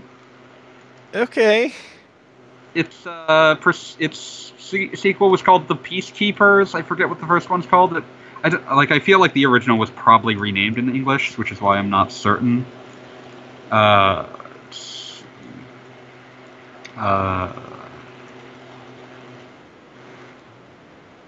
having difficulty finding what the first one was called, but yeah, you know, it's one of those things like no one went looking for Brawl Brothers. Like no one was like, that's the thing you launch your Super Nintendo thing with. But I appreciate it because it's something that doesn't get re-released. It's something that would never get a proper like individual re-release or a remaster. So it has a unique value that a lot of these kinds of things don't. Like, you haven't had the chance to play Brawl Brothers a lot. Also, the original, I should say, the first Rushing Beat game was localized as Rival Turf. Huh. I always forget whether these games are tied in with Hey Punk, Are You Tough Enough? Which is my favorite video game title of all time. Also known in Japan as Dead Dance. But Hey Punk, Are You Tough Enough, I believe, is actually just a fighting game. Sorry. Long bit of rambling about obscurities. But yeah, so it's a really eclectic mix, and it has Demon Crest. That's another one that, like, that never reappears. That's a good game. Yeah. Also, Joe and Mac 2, Lost in the Tropics, sometimes known as Joe and Mac 3. Why? You know what? It's fine. It depends upon whether you're counting Congo's Caper as Joe and Mac 2 or a spin-off. Gotcha. But yeah, like it's a weird collection. And they showcased some other things that they said will be showing up, and I'm trying to remember what they all are because they were in kind of a sizzle reel. But they gave us a list of what it's launching with, and it's 20 games. So, you know, get your Pilot Wings. Get your Demon's Crest, get your Super Mario World. There's a lot to explore even in just those 20 games. So. Yeah. It was a crazy direct. Also, you can get a SNES controller for your Switch. Oh, and it looks wonderful. Actually, I gotta look in the store for one now. Actually. Yeah, I think they're $30 or something. Yeah. But you have to prove that you're a Nintendo Online member. Yeah. But $30 is not bad for a controller like that. No. For a controller that nice. Yeah, man, what a crazy direct. Yeah, it's yeah. Oh yeah, did we mention they also confirmed more Smash characters after the first 5? I did not see that, so that's Yeah, nice to me. no.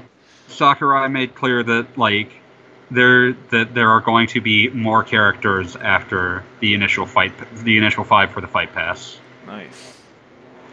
He also implied that he wants them to come from new franchises and new companies, so I like that. yeah. Here's to my hopes springing eternal for Bub and Bob from Bubble Bobble, Travis Touchdown, and what's the third one I had? Oh yeah, Kiryu from Yakuza.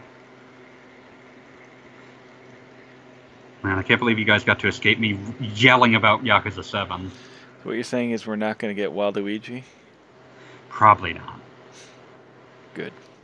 Oh man, that reminds me of like my favorite tweet I saw in response. There were a lot of good like jokes made in response to this in response to this direct, but my favorite might have been, it appears that Nintendo's strategy of releasing everything on Switch but Mother 3 and putting everyone in Smash but Waluigi is continuing to work for them.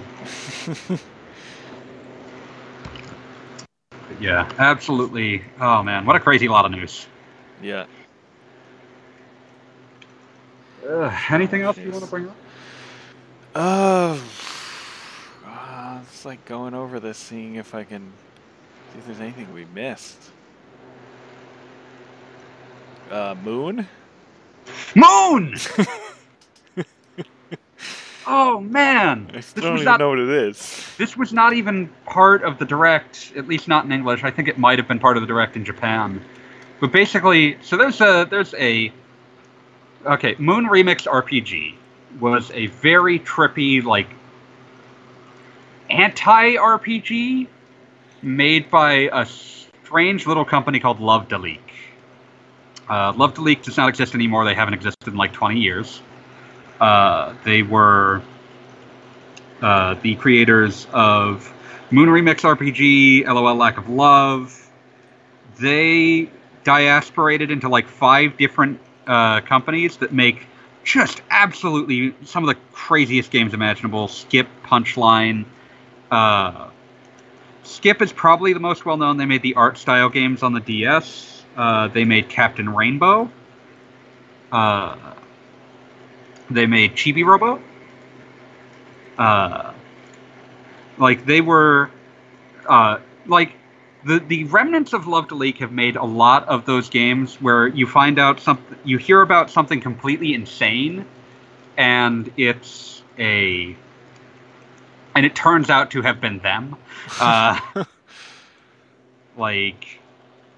They did Gift Pia, which you might recall if you remember obscure Japan-only GameCube RPGs. Gift Pia was one of those ones that's just like, what the hell is this? Punchline, one of the other spin-offs of Love Deleek, did Tulip, which was the weird PS2 kissing RPG. So yeah, like crazy is kind of their thing. Moon Remix RPG Adventure has been a white whale of fan translation for decades. It is incredibly difficult to translate. It is a technical mess under the hood by all accounts. And there have been at least like 3 or 4 attempts to fan translate it that have all died partway through. Yikes. And right after the Direct, the Japanese company that announced Moon Remix RPG announced, oh, and it will be coming out in English for the first time. Just via Twitter. Like, this hammered their poor website so hard that by the time I saw the link, it was just spitting out horrible, grotesque errors. Like, no one was expecting anything like that to be announced anytime soon. It's crazy that it happened. Oh man, Moon. We'll have Gaijin discuss a bit more about Moon, because he knows it better. I'm looking forward to hearing about that.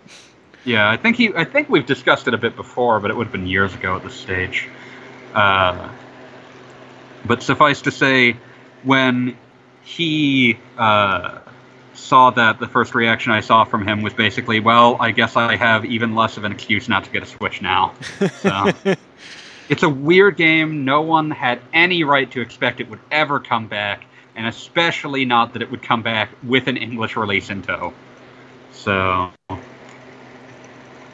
oh man. There's a couple other things that only showed up in the Japanese Direct that I think are worth running down briefly. Dragon Quests 1 through 3 on Switch in Japan. Presumably those will come to the US eventually, but hopefully. They didn't announce them at the Direct. Presumably they're waiting until after Dragon Quest 11 or something. But Dragon Quest 1 through 3, they seem to be based on the cell phone versions, which have excellent high-quality English translations right now. And they look very nice. They're originally, like, the art for them is based on the Super Famicom ports. So they look very nice. They look very in line with the 2D mode of Dragon Quest XI. Sweet. Coming soon to your Nintendo Switch.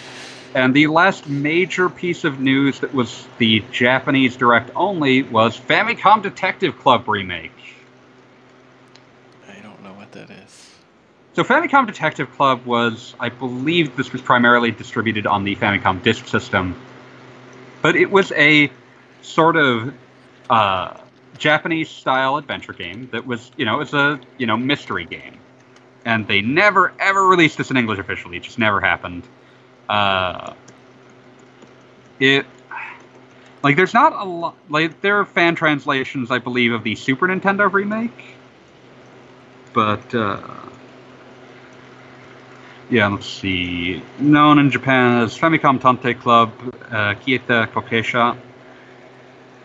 And it was released as 2 installments, essentially. They were,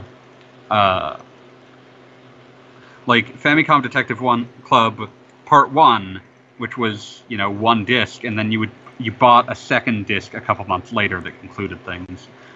They were the work of Gunpei Yokoi, the original is seemingly reasonably well liked. I think this kind of thing, part of the reason we probably didn't see it is that this was considered a harder sell in English. There's obviously no real nostalgia for it. And I mean, obviously it is a fairly sedate sort of adventure game. So, difficult to tell whether we'll see that. I really hope we do. It's an interesting piece of Nintendo's history. There are naturally a finite number of games directed by Gunpei Yokoi out there. So, it's an important piece of their history that we have still never seen in English. In part because, obviously in the time that they would be re-releasing these, the game just never came out on... it was just being re-released on Virtual Console. They weren't going to retranslate it for that. But,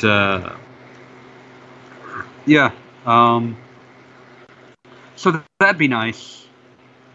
Apparently the remake is of both 1 and 2, which is to say, not of the first 2 parts, but there were in fact 2 Famicom Detective Club games that were both released in parts. But this will apparently be a remake of both of them. So, I'm interested. I hope we get this, but I would not call it a done deal, unlike some of the other things here. But yeah, really exciting Direct. A lot of very interesting things that I don't think anyone had a reasonable right to expect. Nope. So, yeah. I think that wraps up everything I have. I'm fried and I have to go back to writing impressions. Alright, I will let you get back to it then. So yeah, we will see you all next week with normal time, normal cast. And plenty of questions ourselves to ask Mr. Baker about Moon Remix RPG Adventure. Yes, that's for sure. All right. Leave us questions in the normal places, and see you, Space Cowboys.